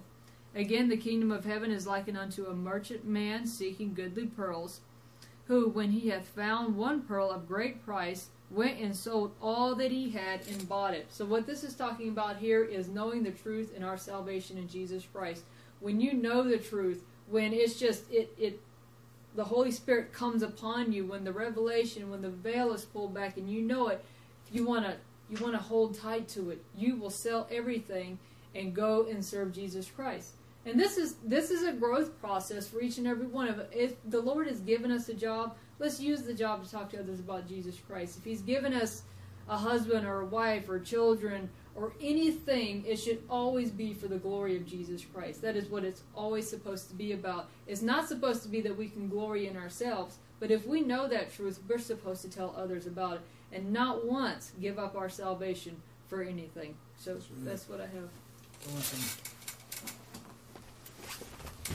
All right, so again, we talked about how Jesus is that ark. I just want to tell people out there, because this is not just about proving how Jesus was all through the Old and New Testament, but this is about letting people know that He is your only salvation. I don't care what religion you're in. I don't care what you're doing. I don't care what's going on in your life. I don't care what you've done. Mm-hmm. Jesus Christ is your only salvation. And it is really time to stop kidding ourselves, because the Lord will do everything that He said that He is going to do. Right. And we just have to ask ourselves which side we're on. I don't care if you've done abortions. I don't care if you're homosexual. Mm-hmm. I don't care if you're a thief, if you're a robber, if you're a liar, if you're an adulterer, if you're a fornicator. Get that off your conscience. Get right with Christ. Bow before Him and get to know Him. Open your heart to Him. Mm-hmm. Or you will not enter into His rest. Because that was a chapter that I meant to go into, was Hebrews 3 and Hebrews 4. But when it talked about because of the hardness of their hearts, that they would not go into that rest. Noah means rest. Mm-hmm. So isn't that funny how they would not enter in because of the hardness of their hearts? That's right. Don't be like the children of Israel that got turned around in the wilderness, and they walked in the wilderness for 40 years. Just like those people that would not go into the rest that Noah had prepared, they ended up outside of the ark for 40 days, of rain. So you see how the same thing carries on from yesterday and today. Get right with Jesus Christ. Now is the time. Don't play games with your salvation. Tomorrow is not promised to any of us except the Lord Jesus Christ. All right? So He is forgiven, He is just, and He will forgive all sins. That's right. But you've got to be real, and you've got to trust Him, because there is no God like Him, and there is no Savior. There is no love that you're going to receive in this world void of Jesus Christ. That's right. That is the one true love. That is your first love, whether you know it or not. Repent and turn around. And if you confess your sins before him, he is faithful and just to forgive us our sins and to cleanse us from all unrighteousness. That's right. Okay, so from here, we're going to go out in prayer. Melissa's going to pray for us. So she tried to escape into the bathroom, but didn't work out. We waited for her to come back out. All right.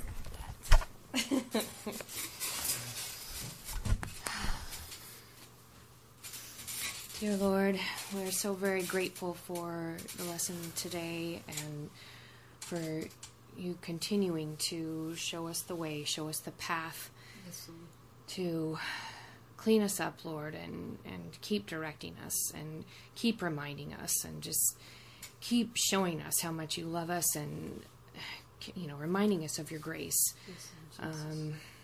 Lord, I'm so grateful for you sparing my life even before I was saved so that I could learn this of you, Lord, and go the right way, and that my son, Easton, was saved as well. And I just pray for my other two children that they would come to you, Lord, and understand this as well. And that we all of us that you are calling would hear your voice and take the right path and take your guidance, take your lessons. Just lead us, Lord, for you are so amazing, Lord. Thank you, Lord. We're so very, very grateful to you.